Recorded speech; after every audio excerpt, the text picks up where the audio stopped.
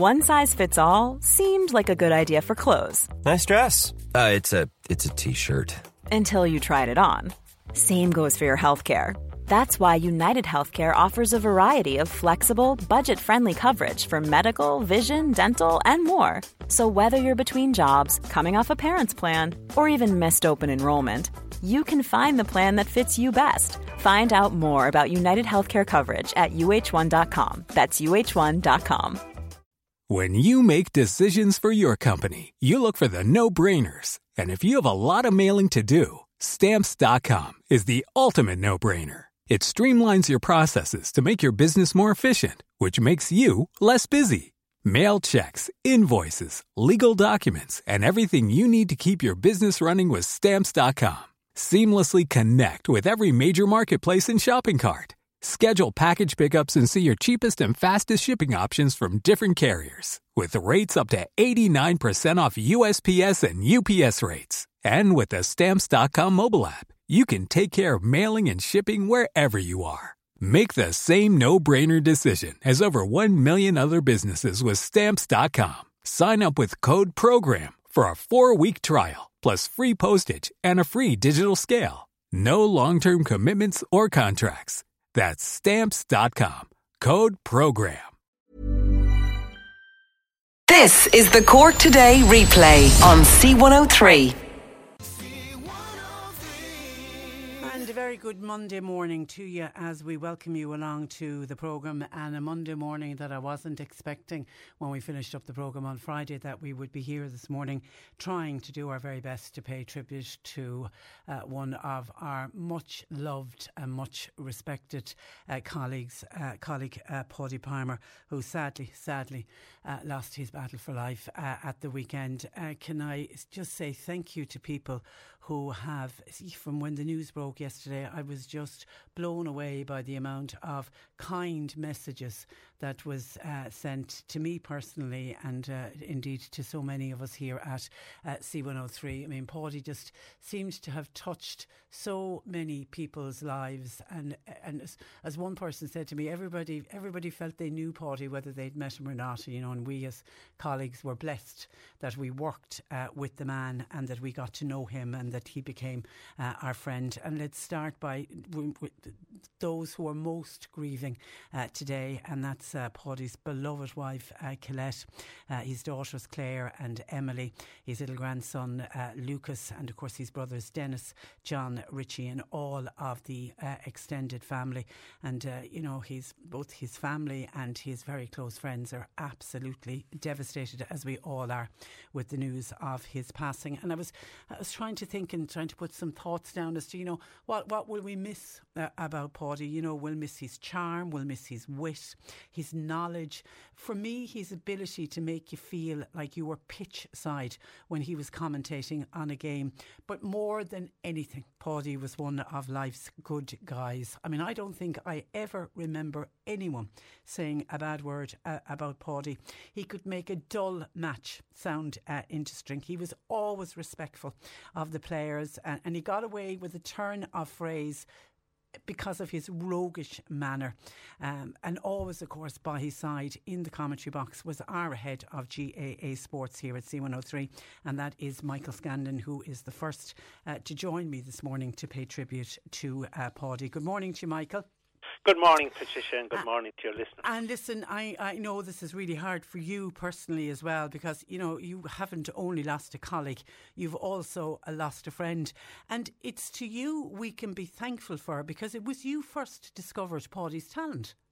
Yeah, Patricia, it went back, I suppose, to the time that C103, or County Sound as it was known then in 1990, was brought on to the airwaves of Cork, obviously in North Cork initially, and then in West Cork, that you would have been part of yourself. And in early 1991, I happened to be in St. Brogan's College in Bandon, where Paudie was a much beloved teacher for almost 40 years, interviewing Peter Quinn, the then president of the GAA, and I got talking to Paudie. I hadn't actually known the man before that, and we started talking about local radio and about what local radio should be doing in terms of sport, and I suppose the subject of match commentaries came up, and we were, I suppose, like-minded in the sense that we felt that look, we should try and start bringing matches live to listeners. And I remember the very first weekend happened to be the 19th of May 1991. I decided, along with Paddy, that we would cover, believe it or not, Patricia, a hurling match. Now, Paddy wouldn't be the first person you would call on to become an expert on hurling, because he came from South Kerry, football country. But Valley Rovers and Carbery were playing in the County Senior Hurling Championship of 1991 out in Ballinspittle.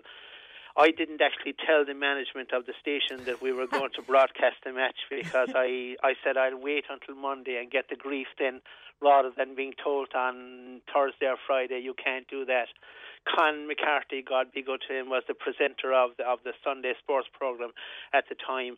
I told Con around 2:30 that, Con, you're going to be ringing us on this particular number at about 2:55, and we're doing a match live. Now, Con nearly fell off the chair, but anyway, the rest is history, and 30-odd years later, we have fantastic memories of a wonderful man. And his commentary, Michael, always sounded effortless, but you'd know the work that Paddy would have put in before going to a match. Oh yeah, like Paddy was, I suppose, I've been thinking about this over the last 24 hours. He was a storyteller, and he loved to get the story of not alone what was happening on the pitch, but maybe the story of people's lives, what jobs they had, what townlands they came from, like the number of townlands that became household names, like the Boreen in Inishannon, or the Boreen in Ovens, should I say, is a well-known road. Some people would say it's the richest road in Ovens, but that became the stuff of folklore when he used to mention that quite regularly. He'd mention townlands from all sorts of obscure parts of the county, and he sort of tapped into people's, I suppose, imagination, and they felt that they were at the match, and even some of the most hopeless matches, and we've certainly had a number of them over the last 30 years. You felt that you'd love to have been there yourself, even though the match was probably half useless, but he made it so entertaining, and the people were so enthralled at what they were hearing that they felt they were there themselves. Was there times when you almost had to try to control him, particularly if he got very excited? Well, there was, Patricia, there was times when I sat beside him and said, Paddy, you didn't say that, did you? And wondering who the hell was going to be on our case on Monday morning complaining and say, and Paddy would just laugh at you. And sure, we never had a complaint, but like some of the things he came up with were just unreal, and like we're not going to see his likes again. Yeah, the one where it was somebody made a mistake on the pitch, and Paddy seemingly said she weren't half as I know. Yeah, that's why I sat there and I listened to that, and that is 100% true. That only from mistakes, half of us wouldn't be here. I suppose the other thing that I have to mention was the tea and the sandwiches and the buns. Now, Paddy became. He loved tea, he loved sandwiches, and he loved buns, and clubs started tapping into that. And when Paddy arrived on town, there were ladies falling over themselves to make sure that Paddy got tea sometimes before the match. He said, we'll better do a bit of work first. We'll have the tea at half-time. Maybe because he came from sort of South Kerry, where maybe when he was growing up as a young fella, they were out in the fields, maybe saving hay, and maybe the women in the house were bringing the tea out to the men. Maybe that's where he got the love of the tea and the sandwiches. But I remember like being embarrassed myself when I remember in Dunmanway one day, and the ladies down there used to be so good at bringing the tea to Paddy that you'd see them coming as half time approached with with china cups and sandwiches, and I'd be up in the commentary box cringing in embarrassment and saying, what are the people down around us going to be thinking when they see us having tea and they're looking up at us and they're getting nothing? Paddy would just laugh at me and say, Michael, forget it. Yeah, and wolf down those sandwiches and have another bun. You'll be fine. Absolutely. Yeah. What made him so special, do you believe? I believe, Patricia, the fact that he was a storyteller. He loved people. He loved telling stories in ordinary men's language. He had these kind of phrases, like in the county championship over a number of years, teams used to be relegated, and Paddy came up with this thing called Slán Lat Tournament. And that's known. If you mention to anyone now, what's the Slán Lat Tournament, they'll know straight away that it's where some team is going to get relegated out of a particular championship.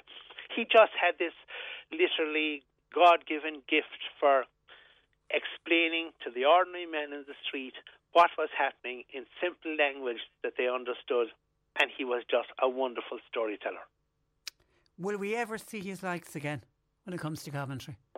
Absolutely not. I can safely say that now, and that's with all due respect to all the commentators that I know around the country. There was only one Paddy Palmer. When they made him, they threw away the mould, and we will not see his likes again. Michael, I appreciate you taking time out to talk to us today. Thank you for that. Good morning. Good morning to you. That is Michael Scandon, our head of sports, GA Sports here at C103, and the reason that we got Paddy behind your microphone in the first place. And of course, as Michael mentioned, Paddy was also a much loved teacher, and I spotted on Twitter yesterday Niall Murphy, who is the principal of MICC in Dunmanway, and he was a former pupil of Paddy's at St. Brogan's in Bandon, and Niall wrote, he was our mentor, our coach, our manager, our teacher, our friend. He treated us all the same. We would have done anything for him. Now we continue with our tribute to Paddy Palmer. Jim Nolan joins me. Jim was not only a sports colleague, but he was also a friend and a neighbour of Paddy Palmer. And Jim joins me. Good morning to you, Jim. Good morning, Patricia. On what is a very, very sad day. When did you first get to know Paddy? I think I got to know Paddy. I think I came to Inishan about 1982. And I remember going down to the pitch one day and seeing Paddy below training teams and this kind of stuff. And I just got to talking to him. And, we kind of hit it off straight away. And from there on, I was lucky enough to become one of his good friends, and that has gone on for the last 40 years. And we've gone through thick and thin together, Yeah, and locally, I take it the news, people are just totally devastated locally with this such sad news.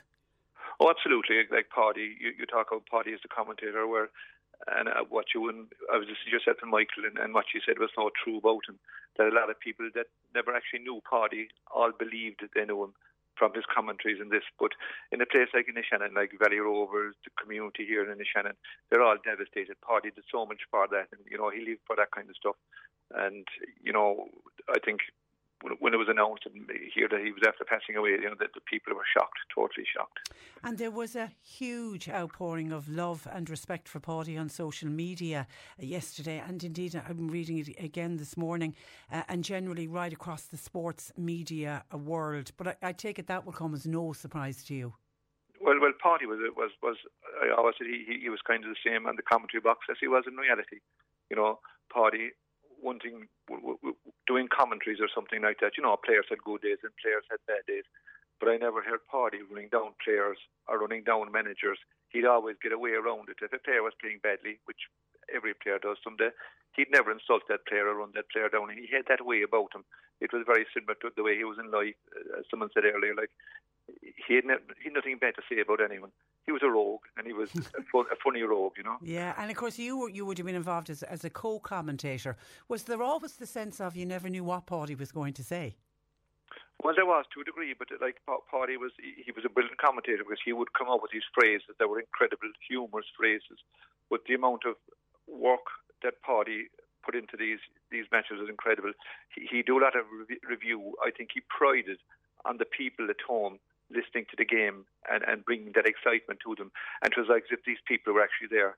like he'd have so much homework done. I think Michael kind of touched on this. Like he'd know the players, he'd know what they did, he'd know their neighbours.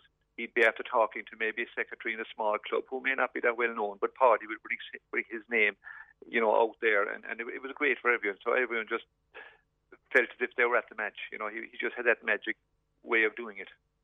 And of course, we know he, as somebody said on Twitter, he was the most loved Kerry-man in Cork. When it came to, and he would have done a lot of commentary on Cork-Kerry matches. Yeah. Was that difficult for him? I don't think so. Paddy could do that. I think Paddy was always going to be a Kerryman. He was always a Kerryman. But Paddy did an awful lot for Cork football. I mean, Paddy knew more about. He was a great coach, and Paddy knew from his schools and his club and from the intercounty. He knew the workings of all these, and he did an awful lot to help Cork football. He gave good advice to people, throughout the county at all different levels, and he loved Cork football. Even though he's a Kerryman, I don't think he'll ever change a Kerryman, but he definitely loved Cork football as well.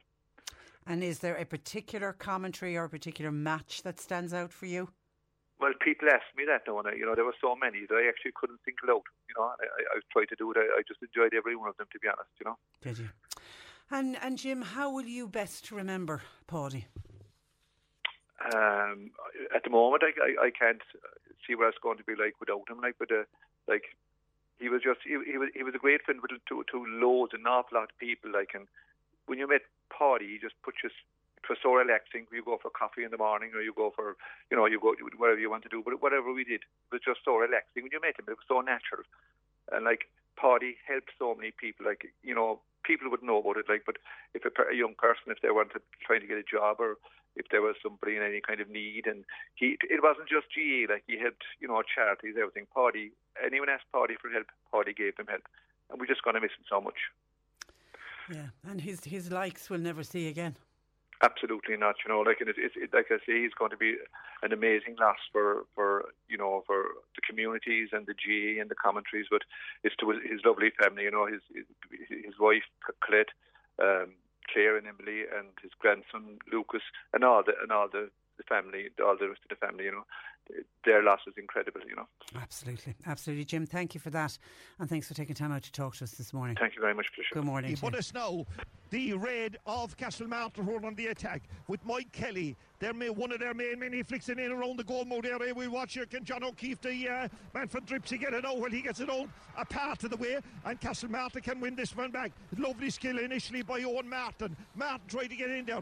My God, this Inniscarra team at this moment in time are well up for this one, and the man that has it clears it down the field, and that's none other than Colin Casey at 33 years of age from Berings, but this intercepting is won back by Barry Lawton. The challenge that was Paddy Palmer, another of our C103 colleagues who travelled the highways and the byways with Paddy Palmer, was C103's Finbar McCarthy, who joins me. Good morning to you, Finbar. Good morning, Patricia. How are you? I'm well. It's really hard to believe that he's gone, isn't it? Yeah, it's surreal is the best way I can describe it, because we all knew the circumstances of his accident, and we were all hoping and praying that he would survive and come through this. But to wake up yesterday morning, as you know, I'm away on holidays, to wake up yesterday morning and look at my phone, see a few missed calls from the likes of Jim Nolan, a great friend of Paddy's, Barry O'Mahony, and then you read the messages and you say, oh God, no. Myself and Mary were absolutely devastated for everyone, particularly for his family, as Jim said, his wife, his daughters and his grandson. Whatever we think of Paddy, his loss to his family is incomprehensible. Yeah, absolutely. And it was, the fact that he had battled cancer, and I don't think he'd ever been looking so well, that I was convinced that he was going to pull through, and I think that's where all of us. It was just such a shock yesterday morning. Oh, it was awful, really. And you said there, Patricia, to beat cancer and to be looking so well.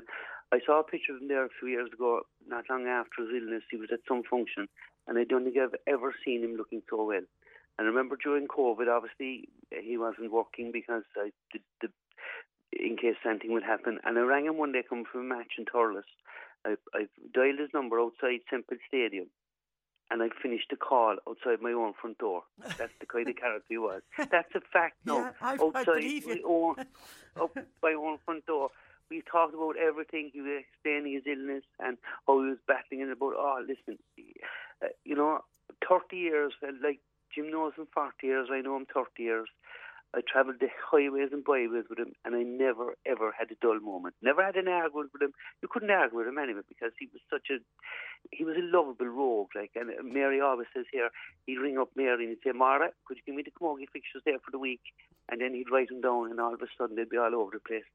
Listen, it's so sad. Yeah, so sad. And Finbar, what do you believe that he had that made him such a brilliant commentator? Knowledge, I'd say, Tricia. He, as Jim said, and I heard Michael on yesterday, you played a piece there, and he mentioned Colm Casey. I never knew Colm Casey from Bearings. Colm Casey was in Enniscarra, but that's the kind of detail he'd go into, find out his homeland. You know, and we all know the geography of this county. He'd find out about his parents, his in-laws, and his relatives. He knew everything about them, and he just got it into the commentary. And I looked at social media, and I looked at all the tributes on RIP to him last night, and that's the one thing people said: his knowledge of the individuals and the matches he was covering. The smallest, the most minute detail, he'd have it. And he invented his own type of words. He called a referee a lachico one day, and then he had to explain what a lachico meant. And there was one famous story, one funny story. There was a poor lad by the name of Paul O'Neill. Sadly, he passed away during the year. He was running the line. He was doing the lines for matches. And he'd always run backwards. And all of a sudden, Paddy called him. God be good to poor Paul O'Neill. The board doesn't know. He said, Paul O'Neill, the All-Ireland champion, is running backwards. He came up with those sort of phrases. Yeah. They were just so funny, And I just said to someone yesterday, the hardest part of all this, from our perspective, from the media perspective, is when the National League starts in a couple of weeks, and we go back to our commentaries, and we turn to our right or turn to our left, and he won't be there. That's going to be the saddest part of all this, apart, of course, from his family. Yeah. And, it's awful. Yeah, and as you say, you travelled a lot over the years. The car journeys, I imagine, were always full of humour. Full of humour. We went from Cork to Donegal one day, just the two of us, because Michael got sick, he couldn't go.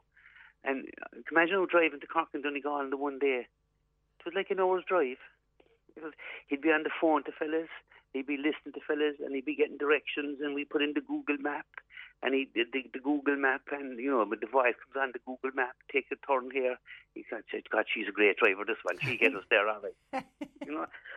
In recent years, Dennis Hurley from Sarsfields used to travel with us, and I was only speaking to him yesterday, and Dennis now is a man who's been around a long time. He said he just loves getting into the car and see Paddy alongside him. And that's like his charm. I keep saying this, Tricia. I don't think he had an enemy in the world. Yeah. No one had a bad word to say about him. No matter where you went, north, south, east or west, here's Paddy.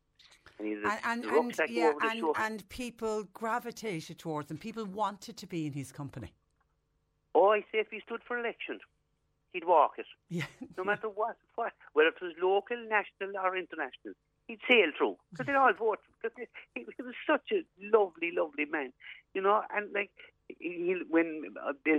my niece comes to match with me, Ellie May, and he said, here's Ellie May, and he gives her the sweets and that kind of thing. Yeah. He had a way with people that I don't think anyone can ever match. And listen, I just can't get my head around and the fact. The outpouring on social media. I spent hours reading comments yesterday on social media. They were fantastic, and it just struck me then. I was thinking, God, what would Paddy have made of? Yeah, he blew up the internet yesterday. He was the top trend on Twitter. He was even ahead of Tommy Tiernan, who had Roy Keane on the night before, and our Paddy bet him. Our Paddy was ahead. Oh, listen, I believe I was in touch with Barry O'Mahony yesterday, and he told me RTE, TG Cahar, Sunday Sport, the news at 6, they all pay tribute to him, and that's testimony to the man. And like Tricia, I'm away on holidays, and my phone and I'm not making an issue of this now, but it just goes back to the way he was revered. My phone never stopped. And the number of people that were passing on condolences to myself and our colleagues, the JPs and the Jim Nolans and the world, because they all knew how well he was thought of. And you're right, Twitter exploded. I put up a tweet yesterday about him. I looked at it this morning. Nearly 142,000 people have seen the tweet. Yeah. He'd be laughing. He would. Because he took to Twitter. He really enjoyed the banter on Twitter. Oh, he did, and he loved it. And he'd throw up an old comment, and he'd throw something in, and then he'd say, I got this fella. Like, oh, he loved that. There's a funny thing happened at a match a couple of weeks ago. A certain well-known journalist was going to get a job with Waterford, minor footballers. I'd put that up now for a laugh. And he put it up straight away. And there was a reply. Oh, he was a rogue of the highest, but a really lovable rogue. 30 years friendship, Tricia. I just can't comprehend it.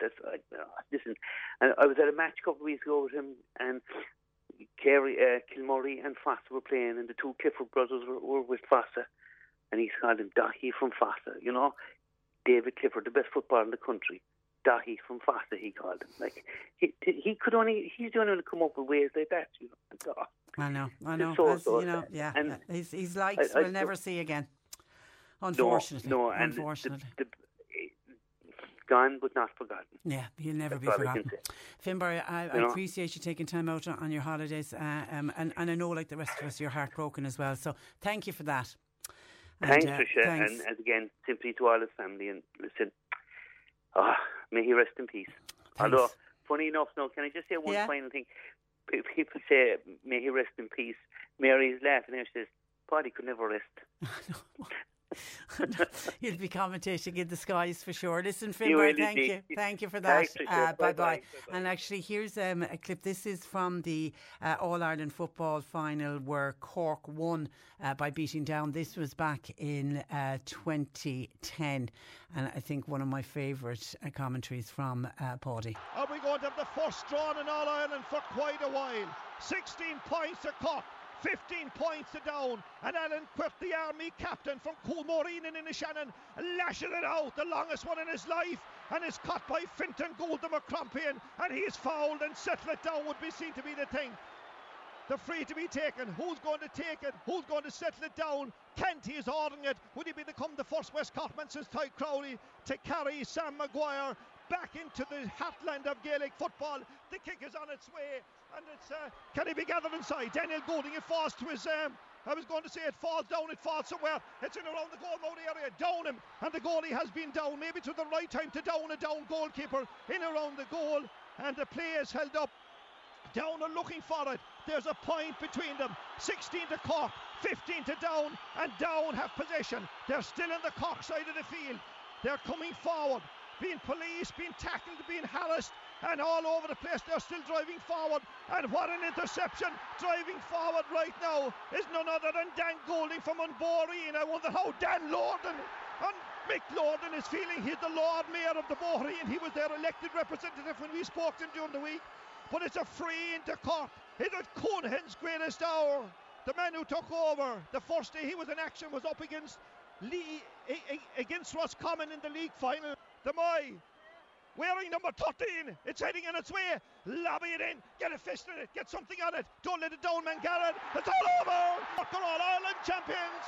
What a feeling, what a day. We waited a long time for it.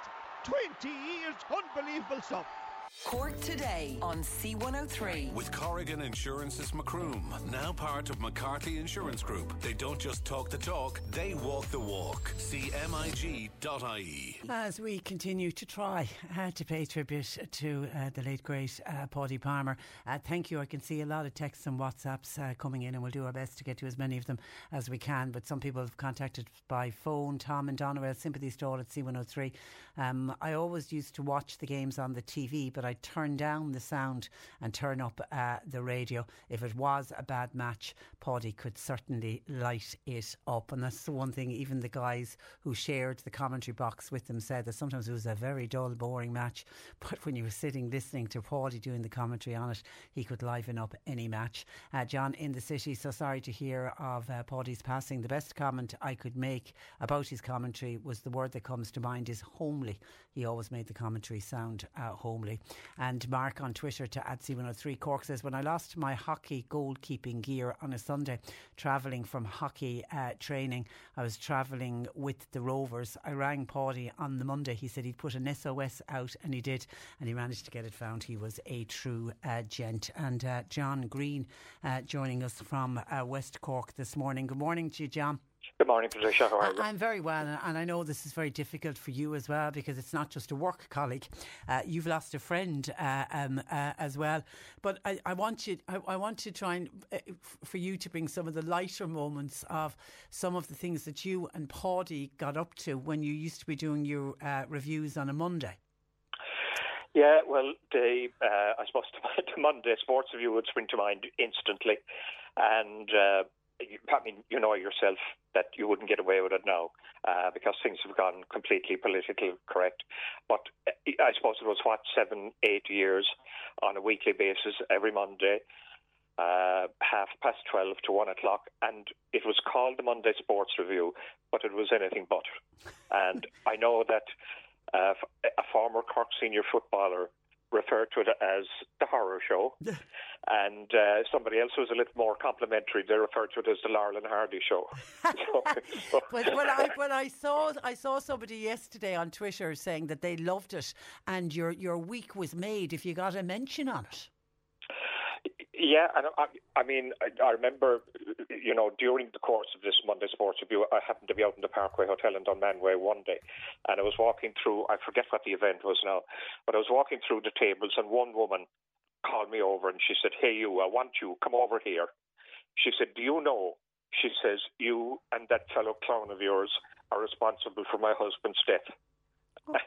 Her husband had died about nine months previously, and she said that many an occasion, he nearly choked on his dinner laughing. And she said it was a build-up of all of this that cost his death. So, I mean, I've never got a compliment like that before.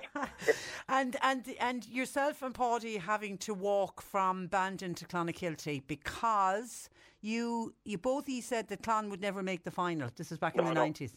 No, he said it. Oh, so all right, jumping in straight away. Okay, go on.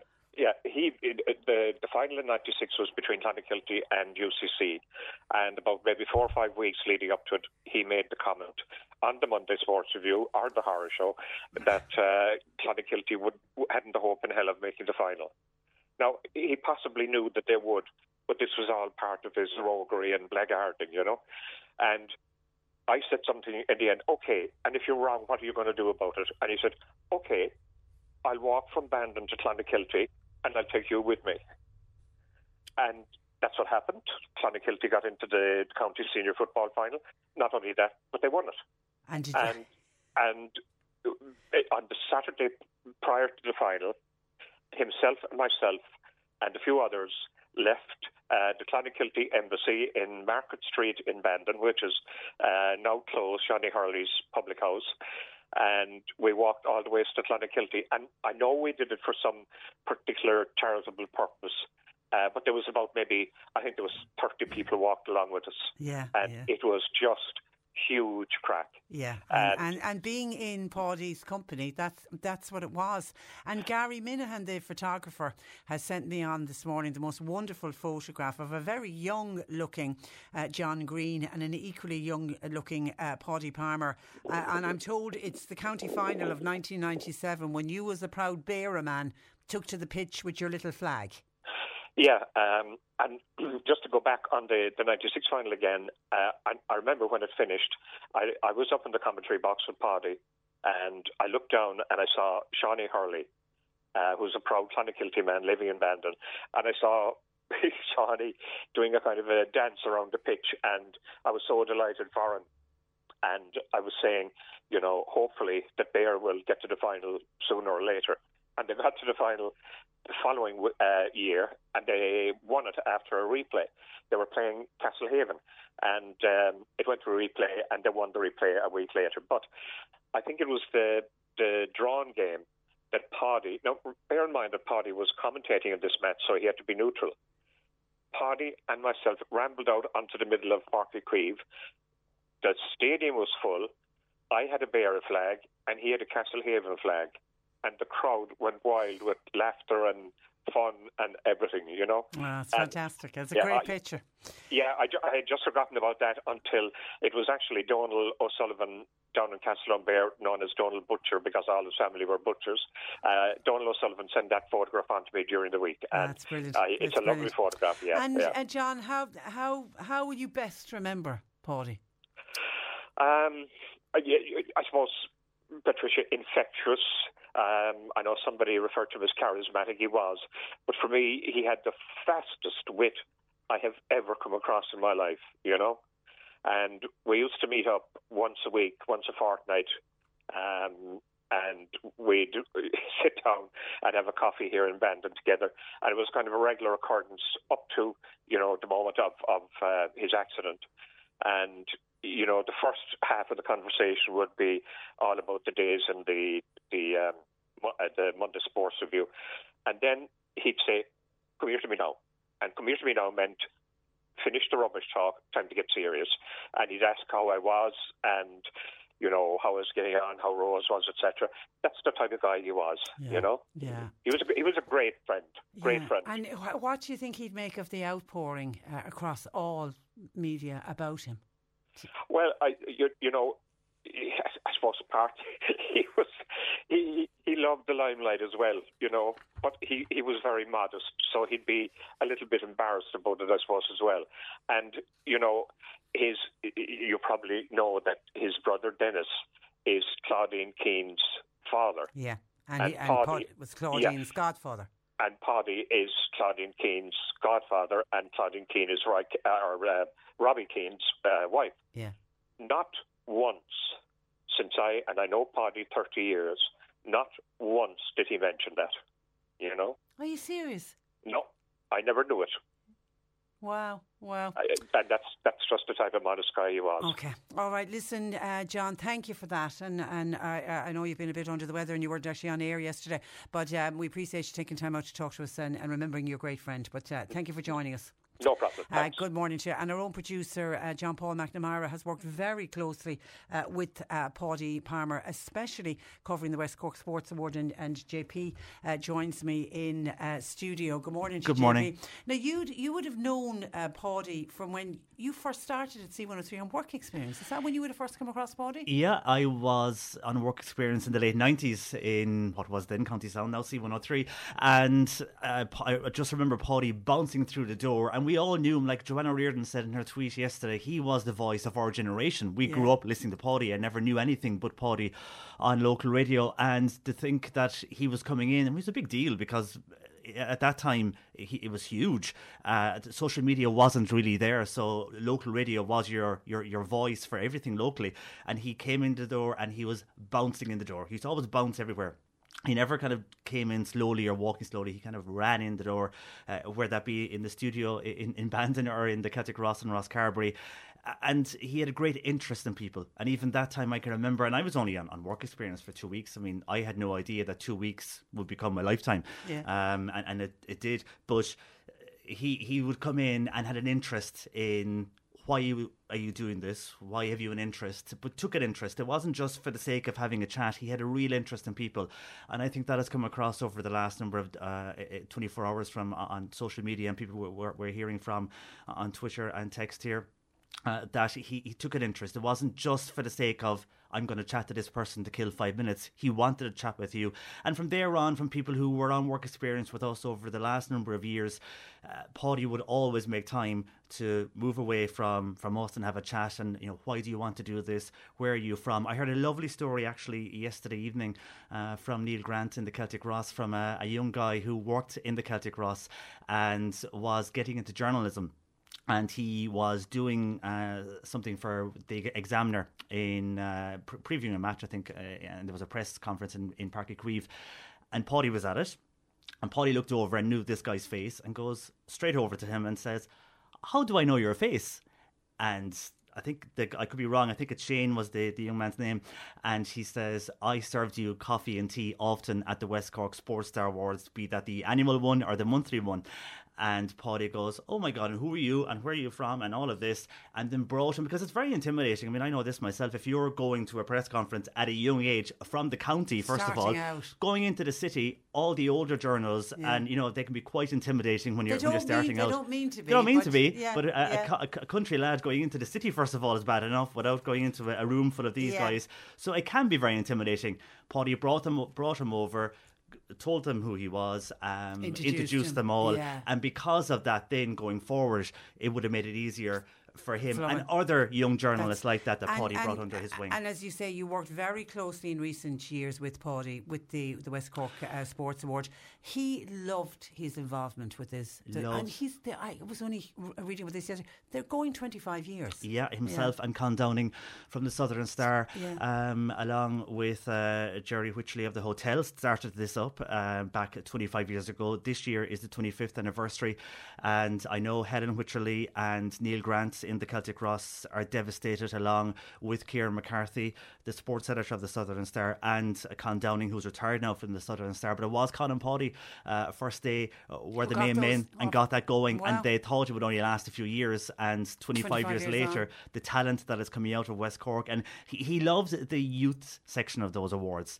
Because every quarter we honour a young person under 18 in the West Cork area, and he loved that because a lot of those, for example, the rowers, I mean, rowing was always a popular sport in the coastal areas of our county, but it's from 2016 it became known everywhere across Cork, but also across Ireland, and the rowers who are now Olympic medalists were on Paddy's radar pre-2016. Wow. They were one of the ones everybody was watching for the young teenage boys, the young rowers, marking their talents in the youth section of that award, and now they're Olympic gold medalists. It's incredible. It's just... He was trending all over Twitter yesterday, and last week you and I were talking about the outpouring following the incident, that what had happened, and there was so much good thoughts and people were praying for him and hoping he'd make a full recovery, and we had been joking about he's going to get such a kick out of reading all of these.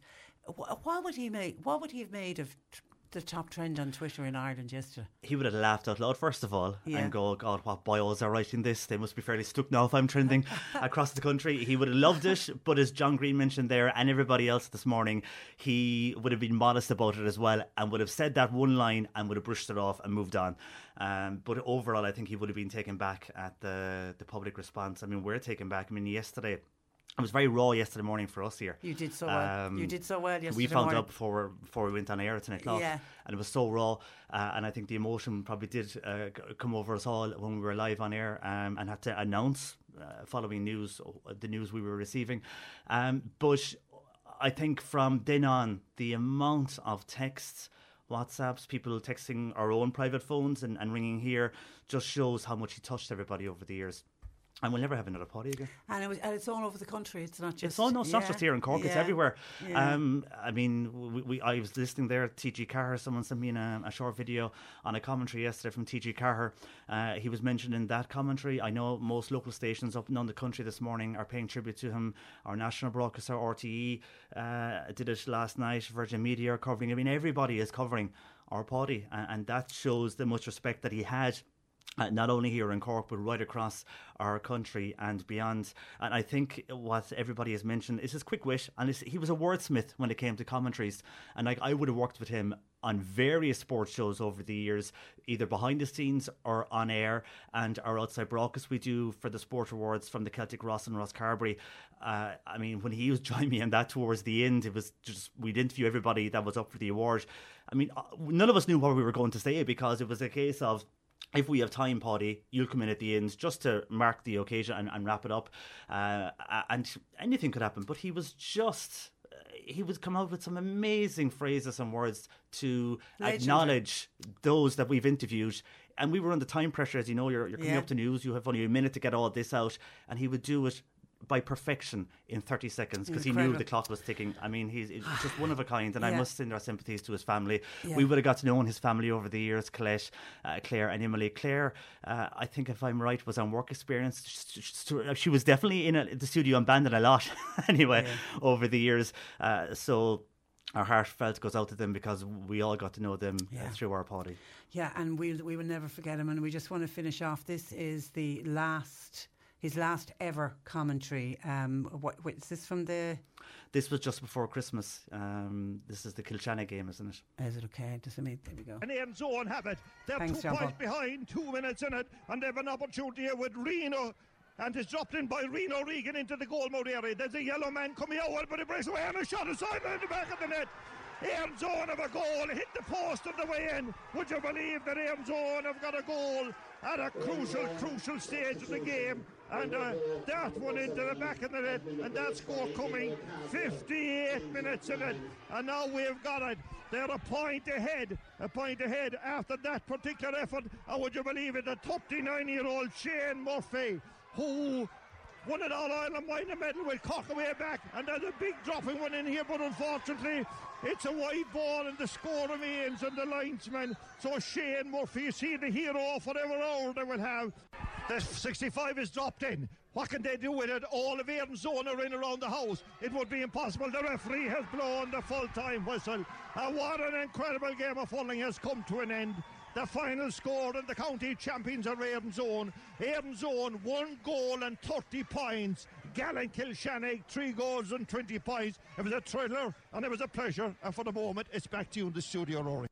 And the press box in Cork and indeed around the country will be a lonelier place without our Páidí. Cork Today on C103. With Corrigan Insurance's Macroom, now part of McCarthy Insurance Group. Want great advice? You know who to talk to. CMIG.ie. You're listening to Cork Today on replay. Phone and text lines are currently closed. Now I'm doing my very best to get through as many of the comments that are coming in to the programme this morning, and thank you to each and every one, and our apologies if we don't get to every one of them, but just let me bring just a sample of some of what some people are saying this morning. Hi, this is Mary in Kildare. Patricia, sympathies to you and all the crew on the death of Páidí, your esteemed friend and colleague. Another great presenter gone. You lost Sean Dondon last year. 2 great presenters gone to their eternal rest, and that's from Mary. Thanks, Mary. Sorry to hear about Páidí's death. He will be sadly missed. May he rest in peace. He was everybody's friend, and that's from the Lane family in Newmarket. Margaret in Derry agrees. Says, Patricia, I was in tears listening to Páidí's commentary on the All-Ireland final between Cork and Down, and says, my condolences to Páidí's family and all his colleagues. May his gentle soul rest in peace. We will miss his voice on the radio, says Anne. And a West Cork listener said, so sorry to hear about the death of Páidí. My deepest condolences to his family and everybody at C103. He will be greatly missed. And Johnny Crowley in Mallow said, so sorry to hear of Páidí Palmer's death. When I went to GAA matches, I met Páidí. Always lovely to meet up with him and chat. Some of your WhatsApps saying, my deepest sympathy to you all at the station on the sad passing of Páidí. Our forever friend will never be forgotten. Wherever a football game is played, we'll think of Páidí. Our loss is heaven's gain. To his family, deepest sympathies, and thanks for giving him to us for the past 40 years. Rest in peace. And that's a really good point. That's a really good point to Colette and to the girls. You know, they allowed Páidí to head out every weekend when there was matches on, so we've so much to be thankful to the Palmer family for as well. Anne says, my most memorable moment by Páidí was when there was some club match on. It was a very close match. One team scored a goal and the ball rebounded back from the net and they scored the goal again. And Páidí says, if they can score a goal twice, it's a miracle. He was so fired up. He was like the 14th player on the pitch. He had such a depth of knowledge of players' sport. What a character. May Páidí rest in peace. That's from Anne. Mary says, my deepest sympathies to all the staff at C103 on this very, very sad occasion. We will miss him every time we turn on the radio to hear a match commentary. May I pay special compliments to his colleagues in the sports department who played a very special tribute to him yesterday. It wasn't easy for them to keep their emotions together as they spoke about him. I shed a tear myself as I listened back to his passionate commentary. May he rest in peace. Yeah, and well done to Rory Burke and all the guys yesterday. They really did a cracker of a programme, and you're right, it wasn't easy. Someone else says, my most memorable phrase from Paddy's commentary was, oh, there they go, the Holy Communion crowd. What was he referring to? The crowd who left the match early. It was priceless. Patricia, I never once heard Paddy ever be harsh in his criticism of referees, linesmen or umpires. I often heard Paddy say in his commentary, what a man, when a player scored an equalising point or a score to win a game. The best way I can describe Paddy was, what a man. He was a true gentleman with a personality that would light up a room. To his wife and daughters and extended family and everyone at C103, my deepest condolences. May he rest in peace. Paddy was a true gentleman. Thank you for that. And this is Jim saying, hi Patricia, I'm devastated at the news of the legend that Paddy Palmer's passing, and it won't be the same without him in the commentary box, but no doubt gone to the commentary box in heaven, and no doubt some banter with Paddy and those gone before him, like Weeshy Fogarty from Radio Kerry. I loved the phrases he used, like the Slán Lath tournament as the relegation play-off, and he knew of every player's occupation, like the carpet fitter. And I'm not sure if it was Paddy who coined the phrase about Bríd Corkery, saying she was a stonemason by day and stone mad by night. He was some character, and he would be greatly missed. And thank you to the gang at the WLR FM in Waterford. They've just sent on a WhatsApp sending on condolences to Paddy's family and everybody here at C103. They describe him as an absolute gent and a top broadcaster. He'll be missed by many in the radio industry. And hi Patricia and all at C103. No words on the loss of Paddy Palmer, and yet there are a million words that could be used to describe Paddy Palmer. Firstly, to his family, a world of sympathy and love to you all, and thank you for sharing your beautiful husband and dad with the county and with beyond. He shortened many a road home after a match loss and illuminated when you won. His descriptive, witty, unique turn of phrase are second to none. His knowledge of players, mentors and club associates was phenomenal. A rare and real gem.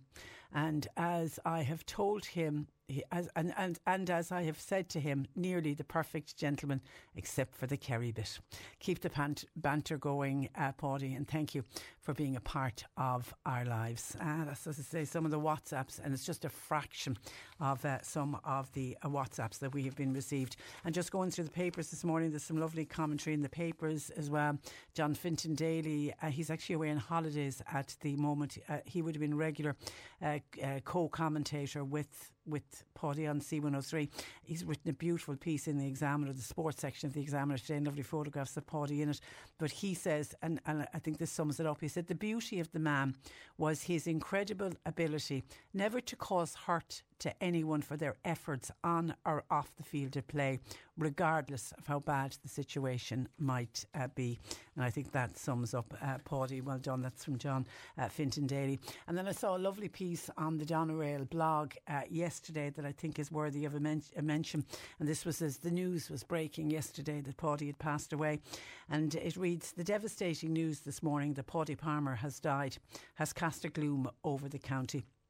There are many who will not recognise the face, but his unique voice was known near and far with his commentaries on GAA matches on C103.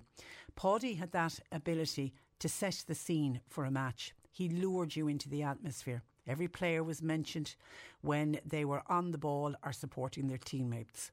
Paddy made the most mundane match memorable with his wit and his one-liners. No match was finished until the final whistle, and Paddy kept the enthusiasm alive to the very end.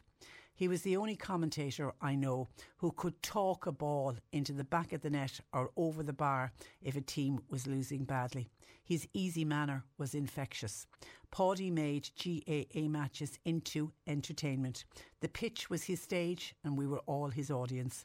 It's hard to believe that we will never hear his voice again. Our deepest sympathies to his family, his extended family, his friends, his neighbours and his second family at C103. We as listeners have lost an institution. Sleep easy, Paddy. Heaven has gained a great character and the world is a sadder place without our Paddy Palmer. C103 Jobs. St Joseph's Day Centre in Rathmore, they're looking for a trainee D1 licensed bus driver. It's to take part in their community employment scheme. Call Sean at 089 2247 454. Ballincollig coaches, they're looking for bus drivers with a D licence. Now, Garda vetting and a medical for school transport will be necessary. 021 48738828. And a childminder is wanted for a 13-month-old boy 4 days per week in Bantier or the surrounding areas. Contact Lorna on 086 3953 983. And a qualified gym instructor is wanted for a full-time position in the Hibernian Hotel in Mallow. Email Elaine at leisure@hibernianhotelmallow.com. You'll find all the details and more job opportunities by going online now. Just go to c103.ie/jobs for more. This is C103. Cork Today on C103. With Corrigan Insurance's Macroom, now part of McCarthy Insurance Group. For motor, home, business, farm, life and health insurance. See MIG.ie. Now, everyone is struggling with high energy costs at the moment, and I think for most people they dread the arrival of the electricity or the gas bill. But please spare a thought for small businesses who are really struggling just to keep the lights on. One such business is Eggman Stores in Churchtown in North Cork, and Gary Martin, the owner, shared his most recent electricity bill on social media at the weekend. And Gary joins me this morning. Good morning to you, Gary. Hi, how are you? I'm very good, thank you. You know, your electricity bill was just shy of €13,000. How much would that same bill have typically been last year or the previous year? It would have been between €6,500 and €7,000. That was excluding with me having solar panels on the previous year before. So I would have been about 5,000 over 2 months. And then obviously last year we had the increase to about 6,500, and now it's up to this one. But going from the 5,000, you're nearly tripling what it was before we started to see increase in prices. It's just, and you say you even have put in solar panels, which you thought would have helped bring down the bill. It has taken an edge off it, but not enough. I'm waiting on the ESB to come back to me to put another 60 panels on. They're not going to make that much of a difference, though, are they? Trying to protect myself against future increases again, but it's tough. And do you try, where possible, to conserve energy, or is that possible in a shop? In the shop, it's very hard because you're going to have fridges and freezers that are going to have to run 24/7. There is some freezers that we can switch off and move stock around, but in a hall, it's very hard for a shop to shut down 100% and not use electricity when they're not open. The government support, Gary, that we've been hearing about for businesses, would that be of any help? Or how much do you reckon you'll get from that? Zero. I did it over the weekend. I've actually 2 shops, and I got a relief of €216 off one. And the shop, Eggman Stores, I fall €9 a day under the threshold to qualify for the temporary business support scheme. So you won't get anything? Nothing. Not as of now. Maybe in the next billing cycle I might, but nothing now because of that €9. My bill hasn't increased by 50% over 12 months. Oh yeah, and that's probably because you put in the solar panels. Possibly, yeah. Oh man, that's frustrating. I suppose I should have started by saying, for people outside of the area, describe your shop, the type of shop it is. It's a convenience store, independent. We employ 10 staff in that store. It's the only shop in the village. It's kind of a hub of the village. It does everything a normal shop would do, like a centre or likewise. We kind of have a fully functional hot deli and cold deli, and we can get pretty much everything in there. And it is another very good point to make. It is the only shop in the village of Churchtown. Yeah, it is. Yeah, you have to come back to Buttevant, or you go back towards Liscarroll, Johns Bridge, or Mallow or Charleville. So and your point, I thought you made a really valid point on social media, is for people to please try to understand when prices are going up in shops like yours or other businesses. This isn't price gorging on your behalf. No, it's not. Since COVID and the war, we have seen increases on products, and we have been adding on your cents and here there to kind of compensate that. But there's only so much you can do.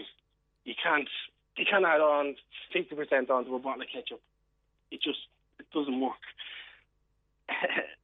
So you're trying to drag back in those couple of cents on every product and spread it across, and hope we can weather the storm.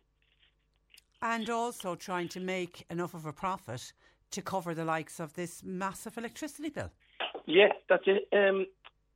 Obviously, this will take up a lot of profit we've made over the last 12 months. Paying this bill won't be a massive thing, but we know in 8 weeks' time there's another one. And that's when the problem begins. Where did that money come from? Yeah, every bit of profit, every bit of saving that you have will go on this 13,000 one. But as you say, 8 weeks' time, when another 13,000, and there's no indication, is there, that it won't be 13,000 in 8 weeks' time? Well, it could be more, could be less. Oh, I'm out of contract, and I was advised not to go back into a contract, purely because the contract prices are higher than the actual prices I'm paying, because they're factoring in the losses for future. So I was on to my energy provider, Bord Gosh, this morning, and I asked for a contract price, and they couldn't tell me one. So if I was to want to buy a contract today, they couldn't tell me one because they don't know the price.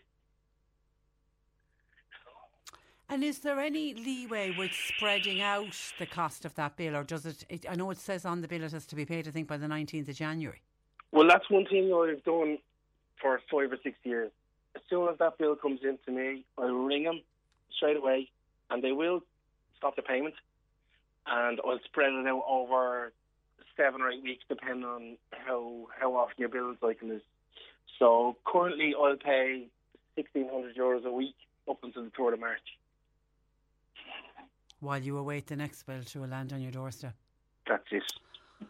Oh, it's soul destroying. And the thing is, and I'm always, Gary, here banging on about how we need to support the smaller independent stores, because if your shop was to close, that's it. Only shop in the village.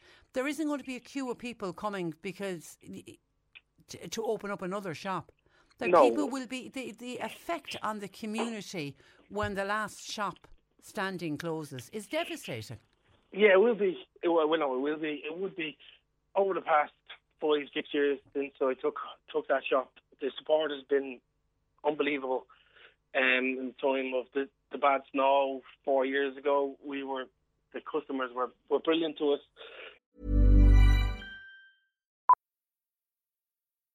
Millions of people have lost weight with personalized plans from Noom. Like Evan, who can't stand salads and still lost 50 pounds. Salads generally for most people are the easy button, right? For me, that wasn't an option. I never really was a salad guy. That's just not who I am. But Noom worked for me. Get your personalized plan today at Noom.com. Real Noom user compensated to provide their story. In 4 weeks, the typical Noom user can expect to lose 1 to 2 pounds per week. Individual results may vary. When you make decisions for your company, you look for the no-brainers. If you have a lot of mailing to do, Stamps.com is the ultimate no-brainer. Use the Stamps.com mobile app to mail everything you need to keep your business running with up to 89% off USPS and UPS. Make the same no-brainer decision as over 1 million other businesses with Stamps.com. Use code PROGRAM for a special offer. That's Stamps.com, code PROGRAM.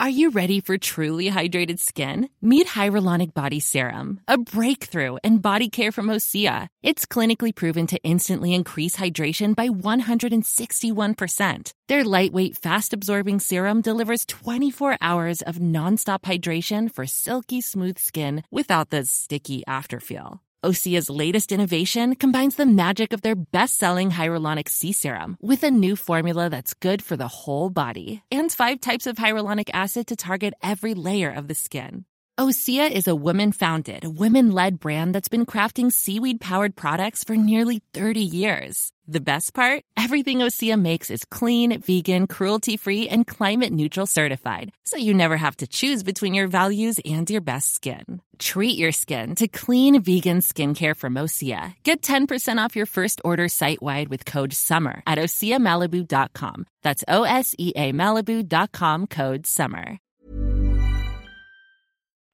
All through COVID, it was brilliant. We kept the doors open. We tried to keep COVID outside the door. We never had to close, and we are being well supported. So we can see that if worst came to worst and we had to reduce hours or shut a day, the town will suffer. Of course it will. Of course it will. And I was looking on your social media page. I have to say, you offer great value on hot food. I was looking at taco chips for €4.95, and I thought the best one, chicken curry with rice and chips for €6. Yeah. That's really good value. Yeah, it is. We find it hard to compete, but we have our own niche out there. We're out on our own. And like that we said before, we're well supported, and I don't want to be charging somebody above and beyond because people have bills to pay. Those individuals are in the same position with me. It's just that I have a business there at home, so I can see it from both sides. I'm not going to gouge. I'm not going to rob. I want to make a few bob, and they want to save a few bob. Yeah, and as you know, all your customers, their electricity bills are rising as well. But I do think you make a very valid point before people jump in and start accusing businesses of putting up prices just out of greed. That's not what businesses are doing. They really are struggling just to stay afloat. Oh yeah, there's hundreds of businesses like me, week to week, month to month, worrying about when that bill is going to come in. And I think it's important for people in rural areas to think about where they shop, where they spend their money, where is that money going to end up. And it's businesses like mine who keep rural areas ticking over. And you also try, I'm assuming, to support other local businesses by stocking their produce. I do, yeah. Wherever I can get it from, close by, I will. And then there's the other side of it, sponsorship with clubs, organisations, charities. Every year we look after them. Unfortunately, we can't look at everybody, but we will entertain, and because we know we'll get it back. Yeah, I know it's a business way of looking at it, but if I scratch your back, you scratch mine. Yeah. And I think that's the way rural areas and communities should be, because everybody wins. Well, I think you've summed up the frustration and what small local business owners are going through at the moment. And for some, Gary, the future isn't looking bright. We will lose, by this time next year, we will lose some small businesses if more supports aren't put in place. Yeah, I think the government has to be more proactive and rather than reactive, and support businesses like myself, because we're keeping a lot of people in employment. Let's say if touch wood it never happened, over my two businesses, if they were to close, at 16 people on social welfare payments. You mentioned you have a second shop. Where is that? Yeah, it's Horgan's in Buttevant. Oh, Horgan's in Buttevant. Okay. Yeah. All right, but this bill is only for the one shop, wasn't it? Just the for one shop. 16,000. Yeah. All right, listen, Gary, our heart goes out to you. Keep flying the flag. You're doing great work at Eggman Stores and at the shop in Buttevant. But thanks a million for taking time out to talk to us today. Thanks a million. Good morning to you. Bye. Okay. That is Gary Martin of Eggman Stores in Churchtown with a scarily high electricity bill for a small shop in a small village like Churchtown. Eddie in Bandon scratching his head saying wholesale gas prices are decreasing. So why are the electricity bills still so high, considering there seems to be vested interests out there? Are there vested interests out there keeping electricity prices high? That's from Eddie in Bandon. And then actually we had an email in from Cora in Dublin, who listens to us online on c103.ie and says, morning Patricia, I just want to bring something to the attention of your listeners, please. My contract was with Electric Ireland and it was up on the 14th of December of last year. As there was no deals to be had by switching, I opted to stay with them and instead signed up for a 10% discount. My previous discount had been 26%. When my electricity bill came in on the 24th of December, it was all charged at 10%. No portion had been charged at 26%. Now, I got through to them finally on the 29th of December and was told, oh, that's a common issue and that the bill will be reissued and the correct discounts put in place.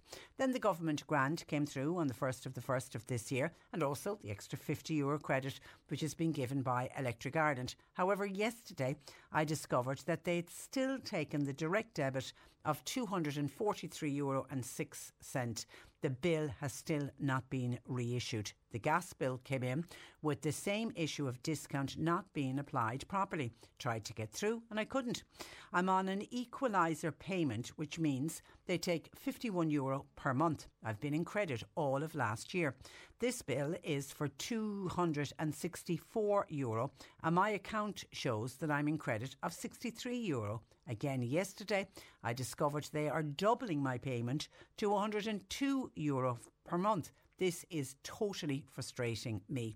I just want to put pen to paper in this email to let other listeners know that if they do change the discounted rate and they do it mid-bill, to make sure that they get the higher rate for the portion of the bill before it is dropped. You need to very, very carefully read through all of your bills and your statements. Thank you for that, and that's from Cora listening to us in Dublin. 0818 103 103. John Paul's taking your calls.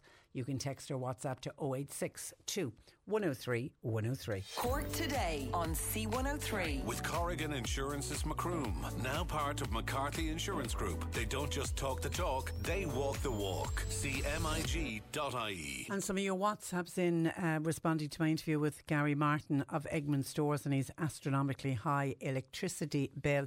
Hi Patricia, my heart goes out to Gary and his wife. They have worked so hard to build up their businesses and they've served Buttevant and Churchtown so well, and they are an example of what so many small businesses are going through. And that's from Mick in Buttevant. Hi Patricia, just listening to Gary speaking to you on the programme, it really is heartbreaking. They have really done their best to make a success of both businesses, the one in Buttevant and the one in Churchtown. Anytime I pass, I always try to pop in and buy something just to support them. The government are a disgrace. It feels like Gary has been punished because he put in solar panels. Yeah, he really does from what he was outlining. And someone else says, compliments to Gary and all of his staff. They run one of the best local shops in the area in Churchtown. I hope they get some support from the government, and more local shops like that need to get support, and that's what's very much coming through from people responding to my interview with Gary. Thank you for that. WhatsApping 0862 103 103. Now time for our monthly slot with Citizens Information. And Anne O'Donovan, the Development Manager with South Munster Citizens Information Service, which covers West Cork and is based at Bantry, joins me, and today's topic is sick leave and sick pay. Good morning to you, Anne. Morning, Patricia, and Happy New Year to you. And many happy returns. Now, I imagine that staff in Citizen Information are particularly busy these days, are they?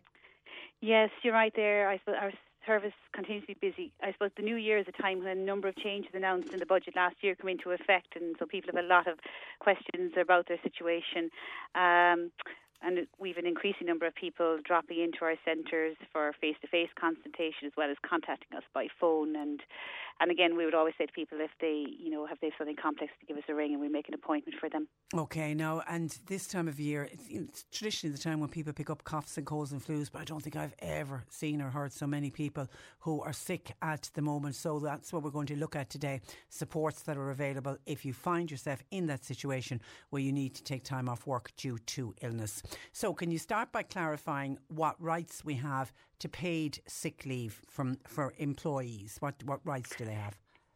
Yeah, I suppose, Patricia, it might come as a surprise to some of your listeners to hear that until this year, you had no legal right to be paid when you were off sick from work, no matter how long you'd been with your employer. But thankfully, there has been a change in this. So since the 1st of January this year, you have a right to 3 days sick pay a year. Now, this is called statutory sick pay, which means it's the legal minimum number of days you need to be paid for.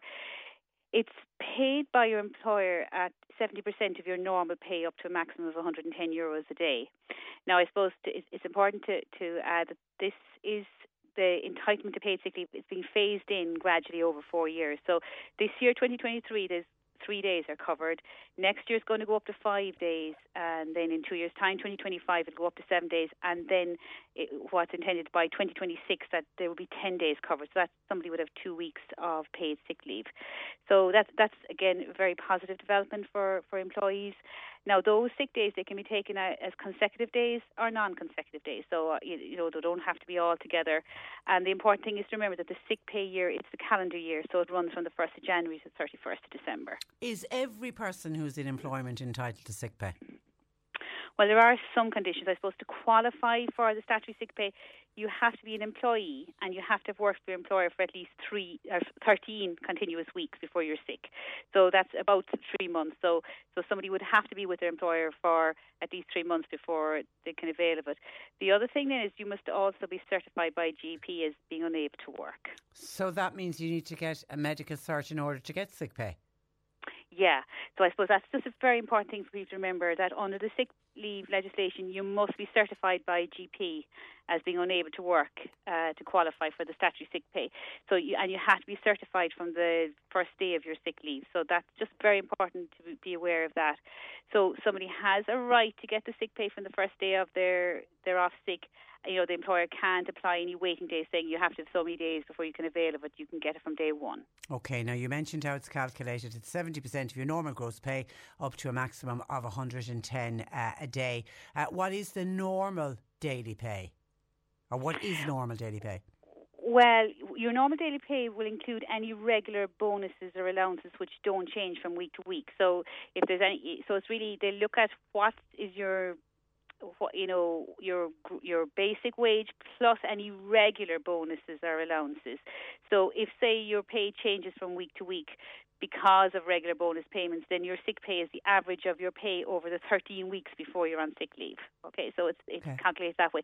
Now, it's important, though, to remember that it is capped at a maximum of €110 a day. Okay. Now, some employers may already have a sick pay scheme. So this new scheme, does that impact on those situations? No, so like if an employer already pays sick leave and they may already offer their employees more generous sick pay arrangements, then that they would stay in place. And these would normally be outlined within someone's contract of employment. I suppose the important thing is to know that any company sick pay, sick leave scheme can't be less than the statutory amount. That's the most important thing. That's the big change. So what are my options if I experience problems getting sick pay from my employer? So if you don't get your statutory sick pay, the first thing really someone should do is contact the employer to try and resolve the issue informally. I suppose perhaps it's a new scheme. The employer may not be fully aware of their obligations. So again, to have a chat, you can always give them a printout from our website or whatever just to show the changes. Now, if having done all that informally, you can't resolve the issue directly with your employer, you can make a formal employment to the Workplace Relations Commission. Now, again, I would really suggest if someone was thinking that, they should contact their local Citizens Information Centre for information on how to make a complaint to the WRC, because there are time limits. You must make your complaint within 6 months of the dispute. Now, the time limit can be extended for a further 6 months if there's reasonable cause for delay, but really it would be best to get it in within the time. But again, first of all, we'd always stress, try and sort it out informally, first of all, by having a chat. Now, we all know that particularly small employers, small business people are already concerned with rising energy costs. And actually, we've only just spoken about it here on the programme. And some of those employers may be concerned about the extra costs of having to pay sick leave. Is there any way an employer can be exempt from paying sick leave? Yeah, that has been included in the legislation. So an employer who's experiencing severe financial difficulties, they can apply to the Labour Court for an exemption from paying the statutory sick pay. And if an exemption is granted, it will be for a period of between 3 to 12 months. So it's really through an application to the Labour Court. And obviously, they would be looking for proof then of the financial difficulties. And how is somebody's employment rights protected when they're out on sick leave? So if someone's out on sick leave, they're treated really as being in employment. So it is protected leave while they're off. So that so they are protected during that period.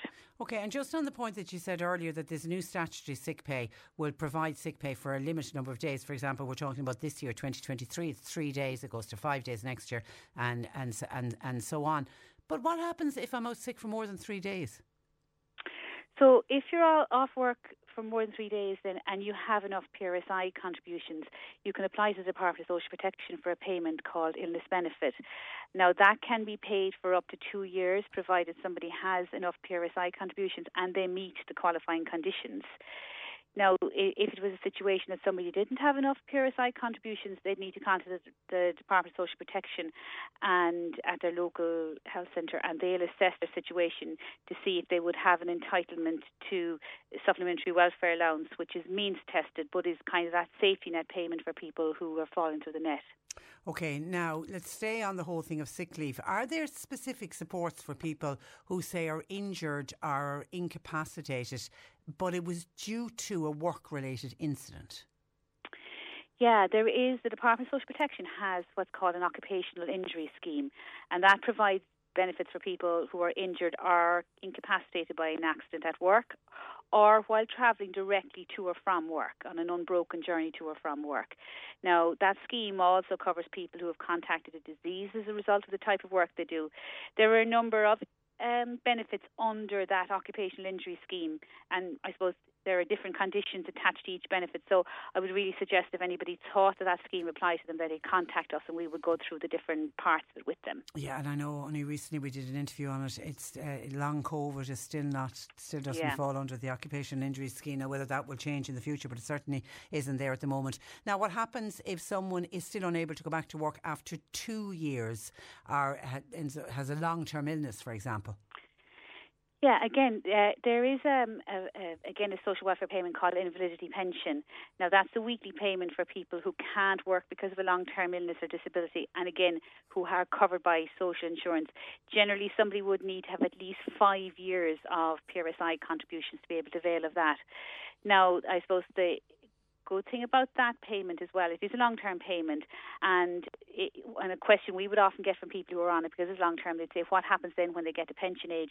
So at 66 then you transfer automatically to the contributory state pension at the full rate. Now, the other thing about invalidity pension is that it entitles you to free travel pass, and you may also get extra social welfare benefits, for example, the household benefits package, depending on, your household makeup. Yeah, because that's means tested. Now, what happens if you do not have enough PRSI contributions for illness benefit or indeed for the invalidity pension that you mentioned? Yeah, so in that situation, if you have a long-term illness or disability that's continued for at least 1 year, or is expected to continue for longer than that, you can take up work, you may apply for what's called disability allowance. That's a means-tested payment. So if you have a short-term illness, like say maybe someone broke a bone and they didn't qualify for illness benefit, then their only option would be to apply for the supplementary welfare allowance, which is the short-term emergency payment. That's also means tested. Right. And actually, sorry, Patricia, can I just go back to there? The household benefit package? That is means tested for some people, but not for others. So again, it's kind of one of those ones. Talk to us if someone was looking at applying for that. Because it's not means tested in certain situations, and it is in others. So, and as I was banging on all throughout the month of December to people with the changes to the fuel allowance, which kicked in from the 1st of January, if you got turned down in the past, reapply or get onto the citizens' information to check. Absolutely, yeah. Because a lot of people will be eligible this time round. And if it's there for you, you might as well get it. Now, somebody's asking about what happens to annual leave if you're out for a period on sick leave. Okay, and I think that's probably very relevant at the moment because so many people were sick over Christmas when they were on holidays. So if you become ill during your annual leave and you got a medical cert for the days you're ill, those sick days won't be counted as annual leave days. So, and you can use the same number of days as annual leave at a later date. And it's important to note that your employer can't insist you take annual leave on days that you are off sick, but you have to have a medical cert for those days. And you can build up your annual leave entitlement while you're off sick as long as you have a medical cert. I can't stress that enough. If you were off sick, but you didn't go to your doctor, you didn't have a medical cert, well then you're not covered. But if you have a medical cert for those days, they're not counted as annual leave, and you can take them at a later time. Okay, if a situation arises where somebody's been off work and on an illness-related social welfare benefit but feels they would like to go back to work but they're unable to go back full-time. There was a lot of people after COVID in particular felt, still had health issues. Have they options if they'd like to go back but don't want to go back full-time? Yeah, so you have some options. And again, those depend on which social welfare payment you're receiving. So if somebody has been on getting illness benefit, which is a shorter term payment, and they have been on it for a minimum of 6 months, or if they were on the long-term invalidity pension and they wish to return to work, they may qualify for what's called partial capacity benefit. That's where your capacity for work is reduced by your medical condition. So it could apply for people who used to work full-time but can't go back any longer. You should complete the application form for partial capacity benefit and return to the Department of Social Protection. Now, the important thing, though, is you may not work until you've received written approval to do so from them. Now, there's no restriction on the earnings or number of hours you can work once you have that approval. So that's if you've been on illness benefit or on invalidity pension. But you need to get the approval first. Is it different if you're getting a disability allowance? Yeah, so disability allowance is a means-tested one. So if you're receiving the means-tested disability allowance and you start work, you need to notify the Department of Social Protection and then provide proof of your earnings. So a wage slip or your contract of employment or a letter from your employer can be used as a proof of your earnings. And I suppose the important thing with disability allowance is you can work and earn up to €165 a week. That's after paying PRSI and pension contributions without your disability allowance payment being affected. And that figure has gone up from the 1st January. Prior to the 1st January, you could earn €140 and it didn't affect it. Now that's gone up to €165 a week. Now, amounts over that will impact on your social welfare payment, but if you contact Citizens Information, we'll go through the means test in detail with you and show you how much you can expect to receive. All right, now we've covered a very vast area and we've really only scratched at the surface. If people would like more information, what should they do? Yeah, so if you'd like more information about any of those issues I covered, or to go into detail to how it applies to your particular situation, the best thing would be to contact your local Citizens Information Centre. So what we would do then, we'll discuss your current circumstances with you and make you aware of how the various schemes apply to your personal circumstances. So we can discuss your situation and look at the options. So, and hopefully at the end of the day, you'll be in a position then to decide which is the best option for you. But so I really suggest people maybe contact us. They can ring the Bantry office for West Cork on 0818 078390 or the Mallow office on 0818 078 000, and just give us a ring and we will we'll go through the options in more detail with you because everybody's circumstances are slightly different. Yeah, absolutely. And of course, the citizeninformation.ie is another great resource. As always, Anne, a pleasure. Thank you for that, and we'll chat again. Thank you, Patricia. Thanks a million. That is Anne O'Donovan, Development Manager working out of the Bantry office of Citizen Information Centre. You're listening to Cork Today on replay. Phone and text lines are currently closed. I know I was reading, I think it was the Irish Independent this morning, there's a report out about NCT and how the NCT Centre, they're recruiting staff from the Philippines in an attempt to try to relieve the backlog that has reached 7 months in some parts of the country, and they actually list out where you're most likely to pass your NCT and where you're most likely to fail on it. Actually, we don't do too badly here in Cork, because making the top 10 the highest places for pass rates are Cork Blarney are in 6th, the Cork Blarney Centre in 6th place, and Cork Little Island was in 9th place. In Blarney you've just over a 59% chance of passing your NCT. The Little Island one, you're just under 59%. Charleville 58% chance of passing. Youghal a 56% chance. Macroom a 55% chance, and Skibbereen a 51% chance. So we're kind of around in the middle. The best place to pass, the highest pass rate, is in Dean's Grange in Dublin, a 62% pass rate there, and Derrybeg, I'm unsure where Derrybeg is, but there's only a 40% pass rate there. But of course a lot of people are frantically trying to get NCT tests. That's prompted Joseph in Newmarket to say, I applied this morning for my NCT. I was half afraid as I was going online with all the negativity I'm hearing about how long people are waiting. I ended up getting an appointment for the 26th of January next. I did it online and I'd absolutely no problem. Yeah, if you stick with it, you can be extremely lucky when you log on, Joseph, that there just happens to be appointments available. For others, though, we're hearing in some of the test centres, if you're applying today, you'll get a test date for next August. 0818 103 103. Still getting in a lot of commentary about the late Paudie Palmer, just to bring you some more of them. This is a lovely one in from West Cork Councillor Declan Hurley to say, Patricia, as we all publicly mourn the sad and untimely death of our beloved Paudie Palmer, I just wanted to add to your programme today of the unanimous sadness, warmth and love spoken and expressed towards Paudie and his family at today's Cork County Council meeting in County Hall. Rest in peace, and thank you, Paudie, and indeed thank you, Declan, for sharing that with us. And Catherine in Dunmanway says, firstly, condolences to Paudie's wife and family, and indeed everybody at C103.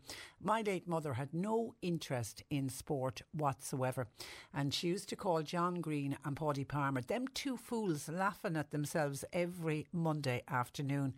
But as sure as night follows day, when they came on the radio at 12:30 every Monday, she made sure that she had her radio on in the kitchen. While I watched her, she'd be smiling away with them. Thank you, Paudie, for all of the fun. May you rest in peace. Thank you for sharing that with us. That's Catherine in Dunmanway. And Eddie Goggin, editor of the Opinion magazine in West Cork, has contacted us. He also wants to remember Paudie. Good afternoon to you, Eddie. Yeah, good afternoon, Patricia. How are you? Such sad news, isn't it, the passing of our Paudie? Devastating, absolutely. And like yourselves, we had a long and very close association with him for 12 years, 13 years actually now. He joined us in 2010 in January and as RGA columnist, and it took him a bit of time to make up his mind, because I suppose I was there 2 years trying to cajole him and convince him to take up the pen, but I think deep down Paudie was aware that his main talent was his voice, and he was able to bring so much energy, enthusiasm and vitality to his listeners on C103 and 96 FM.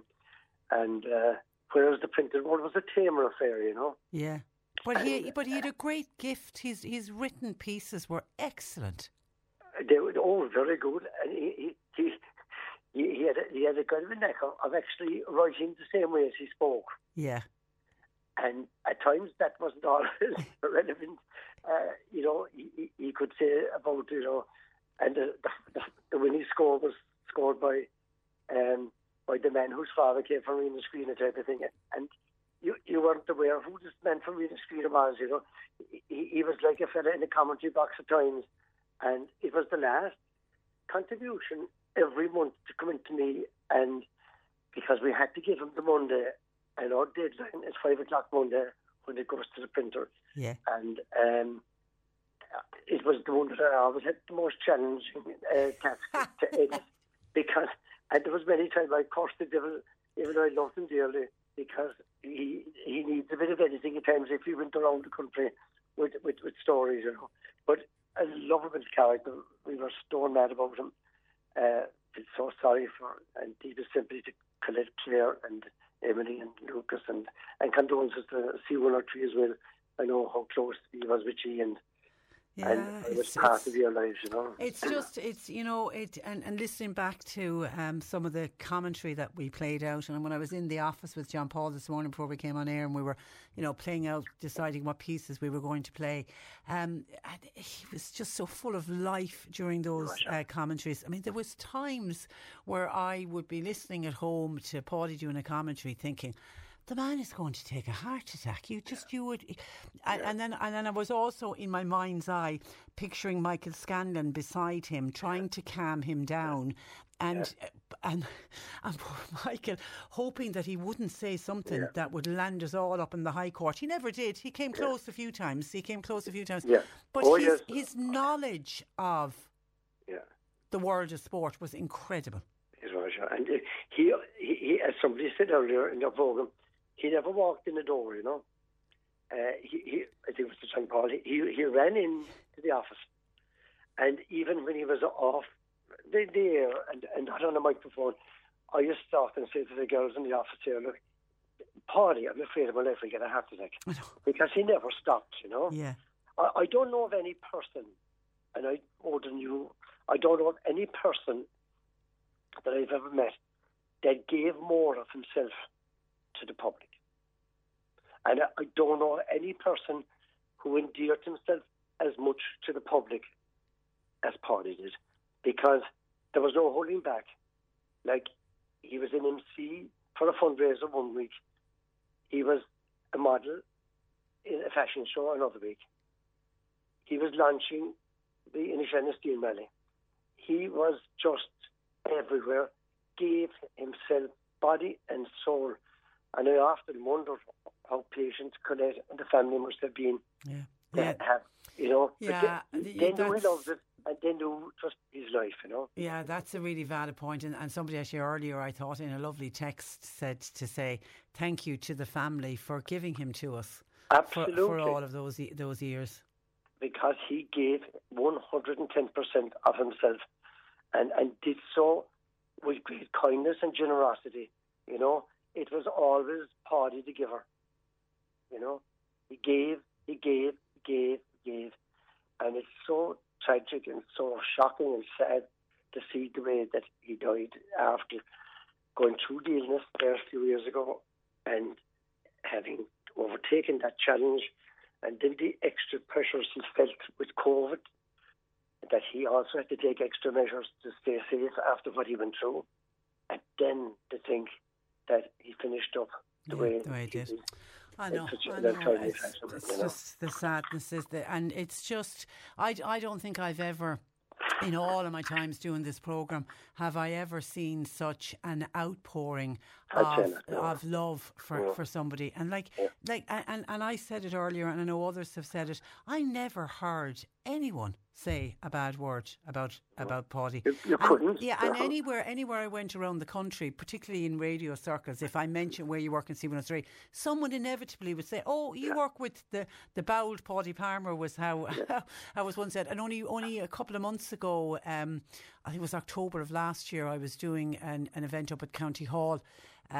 For Gillian Coughlin, the county mayor, and Marty Morrissey. I was emceeing with Marty Morrissey and Donncha O'Callaghan, and when Marty Morrissey heard where I was working, Marty Morrissey straight away said, "Oh, you would see 103," and straight away was talking about Paudie Palmer, and so he was known the length and breadth of the country. He was, absolutely, and he knew everything, because we brought him on board as an adjudicator on our adjudicating panel for the Opinion Awards, which are sponsored by Bennett Co-op. And he was a minefield of information, you know. If you wanted to know if we would be given the Hall of Fame award or the Person of the Year, whatever, he just knew. Go down to Union Hall, down to Goleed, he knew everybody. And like the amount of information that's gone from us and gone from the world of sport is absolutely shocking, you know. Yeah. And Michael Scanlon as well, you know, when I made the point about how effortless his commentary sounded, nobody saw the work that he put in behind the scenes, but he was a memory man for sure. He really was. And somebody wants us to give mention to two photographers who worked closely with Paddy over the years. The slagging between them was unbelievable when it came to the photographs, and that's George Maguire and Martin Walsh, who Paddy had great time for, so glad to give them a mention. Paddy Feeney as well. Yesterday was heartbroken to hear. Who was? Paddy Feeney in Clonakilty. Yeah. Close to him as well as Jay Matches and many more. Dennis Boyle and Donny Hurley. They worked very close for different events, the sport events. Yeah, but, there's many people left heartbroken. Many people. Absolutely. Okay, but once again, our thoughts are with Colette, Emily, Claire, and Lucas and the rest of the family. Absolutely, They're a sad time for them. Yeah, they're the real losers. Listen, I appreciate you chatting with us, Eddie. Thank you for that. Look after yourself. Thanks, Patricia. God bless. That is Eddie Goggin, editor of the Opinion magazine in West Cork, remembering Paddy Palmer and Paddy's involvement with the print press as well. It wasn't just with us here on radio. 0818 103 103. John Paul's taking your calls. You can text or WhatsApp to 0862 103 103. The C103 Cork Diary. With Cork County Council delivering roads and housing, community and business supports all across the county. See corkcoco.ie. And can I wish the best of luck to everybody involved in the Cullinan District Special Needs Association, their annual sponsored weigh-in. That starts tonight at 8 o'clock in Cullen Community Centre, and it will continue until Monday the 13th of March. All are welcome. And bingo resumes in Button GAA Hall tonight, 8 o'clock start. They have a jackpot of €3,250 and all are welcome. And staying on bingo, there'll be bingo in Shanballymore Community Hall tomorrow night, Tuesday at 8, with a jackpot of €3,550. And Fremont Mockra will hold a tractor run next Sunday. It's in aid of Laura Lynn. Registration will open between 11:30 and 12:30 in Lismire GAA Hall. Entry fee is €20. The contact, if you'd like more information, is Niamh on 089 430 5508. Cork Today on C103. With Corrigan Insurance's Macroom, now part of McCarthy Insurance Group. For motor, home, business, farm, life and health insurance. See MIG.ie. Get your plant-based favourites from the biggest names. Order delicious meat-free options from Milano, McDonald's and Subway on Just Eat. As a lifestyle guru, people seek my guidance if something's not working. It's gotten really bad between us lately. I see. It was all off, then on, then all off again. Ooh. Can I get a refund if my streaming service keeps stopping and starting? A lifestyle guru can't advise you when your digital content service isn't up to speed, but the CCPC can tell you all about your new, stronger consumer rights. Get the facts at ccpc.ie/my rights from the Competition and Consumer Protection Commission. Dairy farmers, waste not, want not. Collect free waste energy from your refrigeration cooling unit when milk cooling and convert it to heat water 50 degrees plus with the new innovative EcoVolt H20 air heat pump. This low carbon efficient water unit is A+ rated, reduces your carbon footprint and helps you save up to 60% off your water heating costs. For more information, contact Joe at CareChem Supplies Limited today on 029 501 76. C103. Warming up your home this winter with new season curtains and bedding. View in store at Turner's Cross Retail Park or at harrycarry.com. Harry Carey, see what's in store. Cork Today on C103. Text or WhatsApp Patricia with your comment. 0862 103 103. And our first nutritional slot of the new year is coming up in a couple of minutes. So if you've got questions for Annalise Dressel of the Health Hub Times Square in Ballincollig, you can get them in. John Paul is taking the calls, 0818 103 103, and texts and WhatsApps are also available at 0862 103 103. And the big question today when I'm going through the papers is to do with nurses. And should nurses go on strike? And if nurses decide to go down that route, because we know that there has already been strike action and there's further strike action expected the week after next in England, Scotland, Wales and Northern Ireland, and many are saying that the Irish nurses are going to follow suit. But if strike action does go ahead, looking at the current situation, now I know there was a bit of a reprieve over the weekend, and we certainly saw an increase in the number of people discharged from hospital. It went up certainly compared to, I think, over the weekend. There was nearly a doubling of the number of people discharged this weekend as compared to the weekend before. But already seeing today from the Irish Nurses and Midwives Organisation, there are still 489 souls on trolleys waiting for admission for a bed, and the numbers come way down from what it was only last Tuesday when it went over the 900 mark. But there is still too many patients, close on 500, and the number of patients discharged from hospital rose at the weekend, and that led to staff working extra shifts to try to tackle the overcrowding situation. Now, the HSE said more than 400 patients were discharged on Saturday alone, but you compare that to the week before when it was 278. Now, while that's all some good news, because if we can get patients that are ready for discharge out of the hospital beds and either to step down facilities or get them home, it frees up the bed for the people that are in many cases downstairs in the accident and emergency department. So while that was a little bit of good news at the weekend, the Irish Nurses and Midwives Organisation, they are now moving closer to the possibility of strike action in the face of this continued hospital overcrowding. The INMO will consult with its members this week. That's after the union held an emergency meeting on Friday last. Now, they held it on Friday last, and that was to do with the record number on trolleys all across last week. The Irish Nurses and Midwives Organisation General Secretary is Philny Hay, and she says nurses nurses are experiencing 11 assaults per day, and she said that's actually underreported. There's actually more assaults going on, and nurses just don't even bother reporting it. She said, we have a trade dispute with the employer, which is their inability to keep our members safe while they're at work. She said, we know there is an inability to act fast enough, despite all of the issues being raised in the middle of the summer this year, both with the HSE and with the Department of Health. She said, we still have the same problem, which she says was entirely predictable. They were talking about it during the summer, and God knows every single January we talk about problems with poor patients waiting on trolleys, but yet this year it's been taken to a completely different level. Philny Hay said it's simply not good enough to expect staff to just put up with that, and they're saying very clearly to us, the trade union leaders, it's not their intention to put up with it anymore. She says this will also affect the numbers of people who are working as nurses and midwives who will stay working in the Irish public health system, and she foresees that being a huge problem. We already know that many of our young nurses and midwives are opting to go abroad, and others are opting to come out of the public health service and maybe go into private practice instead, because there simply is less stress levels. And it's very understandable. If you can get the same pay or better pay and not have the same amount of stress, you can understand why people will decide to, no, I'm going to leave the public health service, and where does that leave us?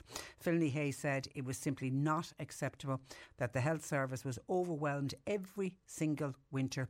She said overcrowding results in unnecessary deaths for patients. She added that consultation with members will now begin as soon as possible. She said, we're not going to hang around. We'll be meeting members this week, we'll do it next week, and we'll do it the week after. And with the way the mood of the nurses are at the moment, bearing in mind that only last week we spoke about how many nurses are absolutely burnt out and feel they can't keep going. So if they're feeling burnt out and the trade union come and says to them, you know, what do you want to do? It's very understandable, and you can definitely see why a lot of nurses who maybe traditionally in the past would never have contemplated going out on strike. But if they're heading towards burnout and if they feel nothing has been done to help them, and if this is a problem that happens year in, year out, they're going to, you can actually foresee, they're going to say enough is enough. And I know people will say, like, we have it going on in England, Northern Ireland, Scotland and Wales, even though there's in the UK it does seem to be a cost of living issue, and it does seem to be a wages issue. But certainly here in this country, it doesn't seem to be a wage issue. It simply seems to do with nurses are facing burnout, and if they turn up for a shift, so many of them are dreading going into a shift. None of them seem to end their shift when it's meant to end, because they feel they can't leave their other workmates down, so they're staying on and they're working excessively long hours. Something is going to have to give. But if they do and decide to go out on strike, what is that going to do for the current situation? Because, you know, while, okay, a bit of reprise at the weekend with extra people being discharged from hospital, but we still, as those figures show, still nearly 500 people are on trolleys. You know, what happens if the nurses decide to down tools in the coming weeks? 0818 103 103. Mary in Kildare says, my heart goes out to all of the nurses and doctors having to do all these extra shifts to try and care for the sick, particularly the sick people on trolleys. They will just fall down with exhaustion as they are so dedicated to the work they are putting in. They are putting their own health at risk. That's from Mary in Kildare. And that's why we do. I mean, I know last week we spoke about the numbers. Was it 4.5% of, I think, our nurses and midwives were out on sick leave at the moment? And when you break down the figures, I think within the health service, I think 100,000 work in the health service. It's about 4,500 people were out on sick leave. And I did make that point, how much. Now, some of that will be out on sick leave because they'll pick up COVID while at work, the RSV, that dreadful chest infection that's doing the rounds, or the common flu. Many would pick up that because if they're working with patients who have some of those highly infectious viruses, of course they're going to pick it up. So you will get people out sick with that. But you wonder if you could, you never would be able to, but it would be great to dig down into those figures and actually ask the people that are out on sick, how many went out on sick leave from exhaustion or for complete burnout. I imagine a percentage of those that are out for that very reason. And Mary is right, they are putting their own health at risk. Thank you for your text to 0862 103 103. Let's take a break and we are back with nutritional advice from Annalise Dressel. Cork Today on C103. With Corrigan Insurance's Macroom, now part of McCarthy Insurance Group. They don't just talk the talk, they walk the walk. CMIG.ie. This is the Cork Today replay on C103. And just on nurses and the possibility that nurses could go on strike and what's happening in our hospitals, in particular in our accident and emergency department. A WhatsApp in saying, Patricia, when patients are triaged in the A&E department, could a suitably qualified member of staff not then assess the urgency of the patient at this stage? If they're deemed to be non-urgent, for example, maybe they then at that point could be advised to go and consult with their own GPs or go to alternative medical clinics instead of sitting in an overcrowded areas blocking A&E for hours. Often sometimes patients just need a sort of a reassurance that would free up the overworked staff in the ED department to focus their attention on the urgent cases who really are waiting in the department, inevitably cutting waiting times for desperately ill patients. Yeah, because I don't have the stats in front of me, but I know I was reading statistics over Christmas of the number of people who go to an accident and emergency department, and many of them will wait hours and hours to be seen, but it's only a small proportion get admitted to hospital. So do we need to look at how patients are triaged so that they're not sitting on a hospital chair for 8, 10, up to 20 hours or whatever it is? Yeah, it's a valid point. Thank you for that. To WhatsApping 0862 103 103. Let's turn our attention to nutritional health and Annalise Dressel of the Health Hub Times Square in Ballincollig joining us for our first nutritional slot of 2023. Good afternoon to you, Annalise. And Good afternoon. And Happy New Year to you. And to you, Patricia, and all the listeners as well. And you got on well over Christmas, you did? Lovely. Good. Fabulous. Good. And it's kind of good to be back into some kind of a routine, isn't it? Certainly it is, really, Patricia. I think, I definitely think that Christmas is more of a holiday for children and men than it is for women. I think there's a lot of work in around cooking and cleaning and eating. for Christmas. But I do think as well we're inclined to let ourselves slip a little bit and probably eat a lot of heavy food that we mightn't normally be eating, and so we kind of tend to feel sluggish. So yeah, I think it is nice to kind of get back into a routine, start eating healthy and get back to normal. Yeah. Okay, let's get straight into questions. Hi, Patricia. Could you please ask Annalise, what would she recommend for a teenager who suffers very badly from sinuses/allergies? Okay, so, well, the big thing really is to try and identify the allergies, I suppose, Patricia. Like sinus would be can be very much linked to allergies, and it could be something that's in the environment or something that's in the diet. A lot of people that I have done tests for over the years, the food intolerance tests, that have sinus problems, dairy shows up. It seems to be one that's very much linked with mucus production, post-nasal drip and sinus type issues. So it might be worth getting a food intolerance test done and cleaning up the diet. The gut houses about 70% of our immune system, which actually makes sense because that's where most of the challenges are coming in. Most of the bacteria that enter into our system are through food and water, etc. So our immune system in our gut can be easily disrupted if it is having to start mounting a response or fighting a response to foods as if they were viruses and bacteria. And then the bacteria that are in our gut also play a big role in helping us identify which is friend and which is foe. So if your gut is healthy, it's much more likely that you will have less allergies. And they've linked, actually, in many, many studies, Patricia, antibiotic use to increase in asthma and allergies. So there's definitely a massive link with the gut. Getting it right is key. So I would suggest, 1, identify any food intolerances. 2, support the gut with good probiotics and maybe a digestive enzyme as well, just to make sure the digestion is working well. And you can get very clever digestive enzymes. For example, there's ones that have got lactase in there if you feel you have a difficulty digesting lactose in milk. There's ones that have got some gluten digesting enzymes. There's ones if you eat a lot of meat. There's ones if you eat a lot of vegan foods, like lentils and peas and beans, if you struggle to break those down. So a good digestive enzyme. And then things that would be specifically for allergies are things that reduce histamine. And they would be things like stinging nettle is one, and quercetin would be another big one as well. Vitamin B5 being another vitamin very good. Quercetin is fantastic, actually, Patricia. It's such a good natural anti-inflammatory. We get it in apples and the skins of onions. So you can understand the old wives' tale, apple a day keeps the doctor away, because probably quercetin has such massively anti-inflammatory and antihistamine properties. Okay, somebody wants to know, what would you recommend for mouth ulcers? The person recently changed toothpaste brand. I'm wondering, could that be the cause? Yeah, definitely. That's the first thing I suggest to people when they say that they suffer from recurrent mouth ulcers. Now, it will happen when you're tired and run down as well, so sometimes taking a tonic is important. But the most likely cause of it is actually an allergy to, I think personally, and again, it's my own opinion, is the sodium lauryl sulfate that you find in toothpastes. It's used as a foaming agent.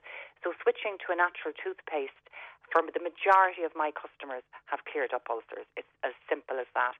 Also, brushing your teeth with a toothbrush that has been inoculated with colloidal silver is really good. And a lot of your listeners probably will remember mercurochrome, Patricia, when you used to fall, they'd put it on and you'd have the big purple stain. That was mercury, which we now know is very, very dangerous for your nervous system. But silver has the same type of antibacterial properties, so it's a great one for healing and for reducing things like gum disease in the mouth. And colloidal silver is just very, very nanoparticles of silver suspended in a water element, so it's not going to be at levels that are going to be toxic. So you can use it directly, spray it on the mouth ulcers to relieve the pain and soreness, and then I also spray my toothbrush with it probably once a week, and it just keeps your toothbrush bacteria free and also transfers it onto your own gums. And I have had no gum disease to date. Well done, well done. Hi, Annalise. When is the best time to take red yeast rice for cholesterol? I believe it's evening time, but I just want that confirmed. I think with the main meal, Patricia. So red rice yeast basically is a natural alternative to statin, and it will... Your body produces most of its cholesterol from fats. So most of your fat comes in your main meal. So you're most likely to produce cholesterol after your main meal, or the meal with the most fat in it, if that could be your lunch instead.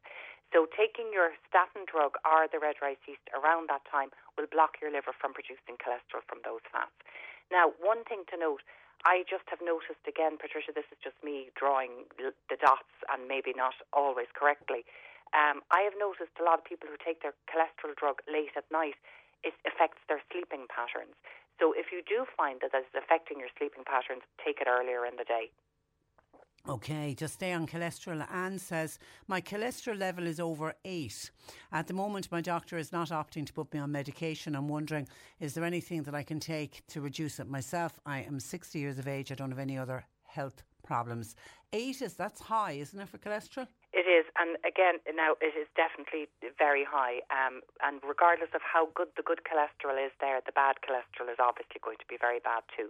So the good cholesterol is actually a protein that goes around the body. It's called HDL, high density lipoprotein, and it patrols your body for old cholesterol, gathers it up and returns it to the liver for detoxification and excretion. So if you've got good HDL, you're actually quite healthy. But the doctors like your LDL to be under 3. So if your LDL is over 3, it's important to get it down. And that's definitely the case here for the lady who's got cholesterol of 8. So in this case, I would suggest throwing everything at it to try and get it down. So you'd want to take a good strength omega-3 fish oil, because that will bring up the HDL, the good cholesterol. The second thing then is that red rice yeast that we were speaking about earlier. That's excellent for reducing cholesterol. And then the third thing are plant sterols. And these fool your body into thinking it's got enough cholesterol, so your liver stops making it. So a good product that has both the red rice yeast and the plant sterols in there is the Cardio K, or also higher nature. It's called Red Sterol Complex. Either of those would be very good.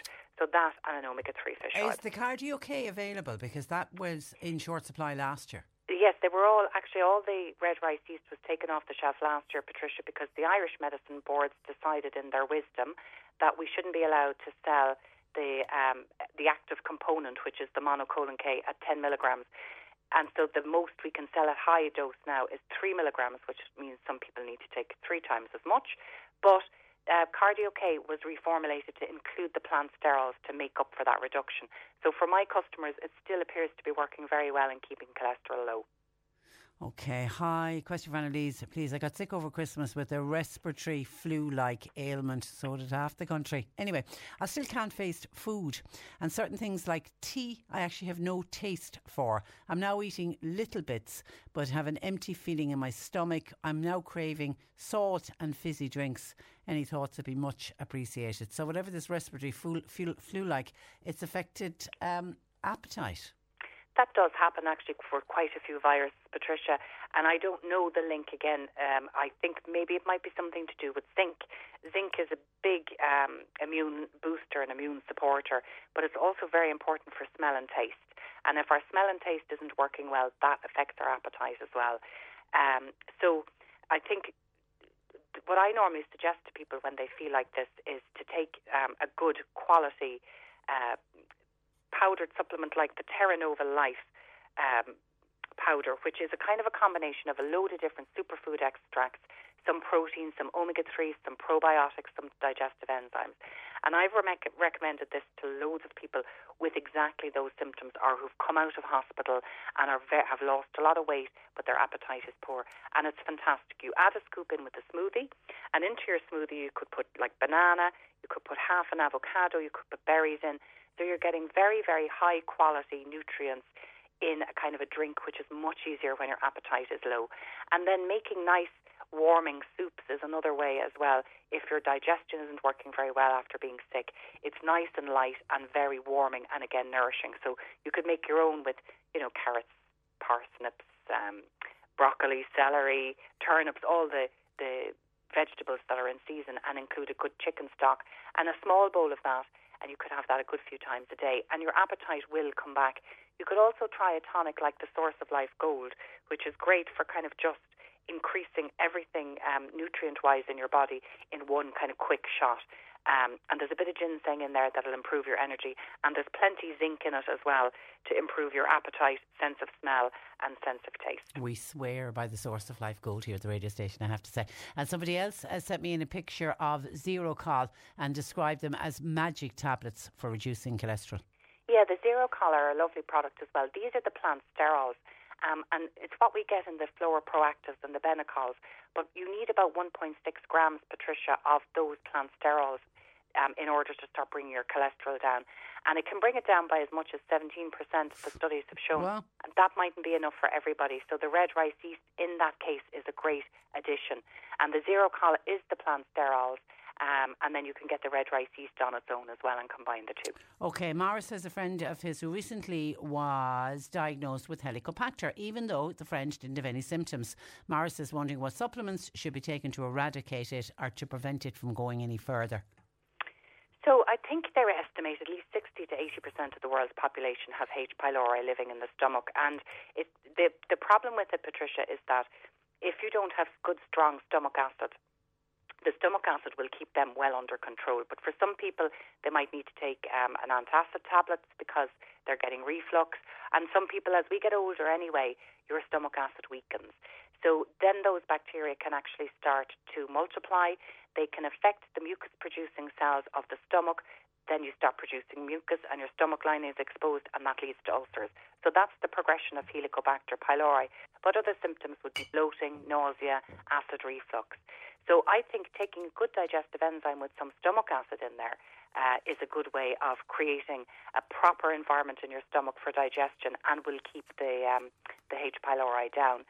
Some people as well we've worked with here in the shop that haven't had a benefit from the antibiotic treatment. We use mastic gum, and that can help, particularly if you do have any inflammation. It's great for ulcers and for any type of exposed stomach lining. And then the zinc carnosine is a nice one if you have any reflux. It helps to tighten up the little valve, but also, again, great for nourishing the mucus-producing cells. And if the mucus-producing cells are covering the stomach lining, you won't have any symptoms. So a combination of any and all of those would work. OK, listener says, hi, I wake every night with a burning pain in my stomach, lots of burping too and hiccups. What could it be? I'm wondering, could it be acid reflux? Sounds like it, absolutely. They would be very common symptoms of acid reflux, particularly at night. Another thing as well, Patricia, I'd noticed people coming into the shop with a kind of a dry cough, and that's worse in the morning. That may not be coming from your chest. That could be acid reflux, and you're not getting the burning symptoms. It's more silent. So the typical symptoms would be nausea, coughing, burning feeling, bad taste in your mouth, coating on your tongue, sore throat. And the typical natural way to work around that is the zinc carnosine that I recommended earlier. It's zinc, Z-I-N-C, and then carnosine, C-A-R-N-O-Z-I-N. That's fantastic, and it works very, very quickly within a month to help reduce symptoms. And then Slipperyelm is something we also recommend. This helps to coat the whole stomach and the esophagus with a nice kind of thick layer of mucilage, and this protects it from the effect of acid, because the long-term risk, of course, is that if the lining of the esophagus is being irritated by acid, it can cause the cells to become cancerous. It's called Barrett's esophagitis, and it increases your risk of throat and esophageal cancer. So very important to keep that under control. OK, thank you for that. Annalise, have a lovely week, and we'll chat again next Monday. Thank you, Patricia. Thanks. And of course, Annalise will put up all of the information that we spoke about today on her website, healthhubstore.com, as heard on the radio. And John Paul will also put it up as a separate podcast, wherever you get your podcasts from here on C103. That's where I leave you for today. My thanks to John Paul McNamara for producing. And thank you for all your kind comments throughout the morning. We'll be back with you tomorrow morning at 10. Until then, I'm Patricia Messenger. Very good afternoon. Nick Richards is next. Cork Today on C103. With Corrigan Insurance's Macroom, now part of McCarthy Insurance Group. Want great advice? You know who to talk to. See MIG.ie. Hi, I'm Daniel, founder of Pretty Litter. Cats and cat owners deserve better than any old-fashioned litter. That's why I teamed up with scientists and veterinarians to create Pretty Litter. Its innovative crystal formula has superior odor control and weighs up to 80% less than clay litter. Pretty Litter even monitors health by changing colors to help detect early signs of potential illness. It's the world's smartest kitty litter. Go to prettylitter.com and use code ACAST for 20% off your first order and a free cat toy. Terms and conditions apply. See site for details. When you make decisions for your company, you look for the no-brainers. And if you have a lot of mailing to do, Stamps.com is the ultimate no-brainer. It streamlines your processes to make your business more efficient, which makes you less busy.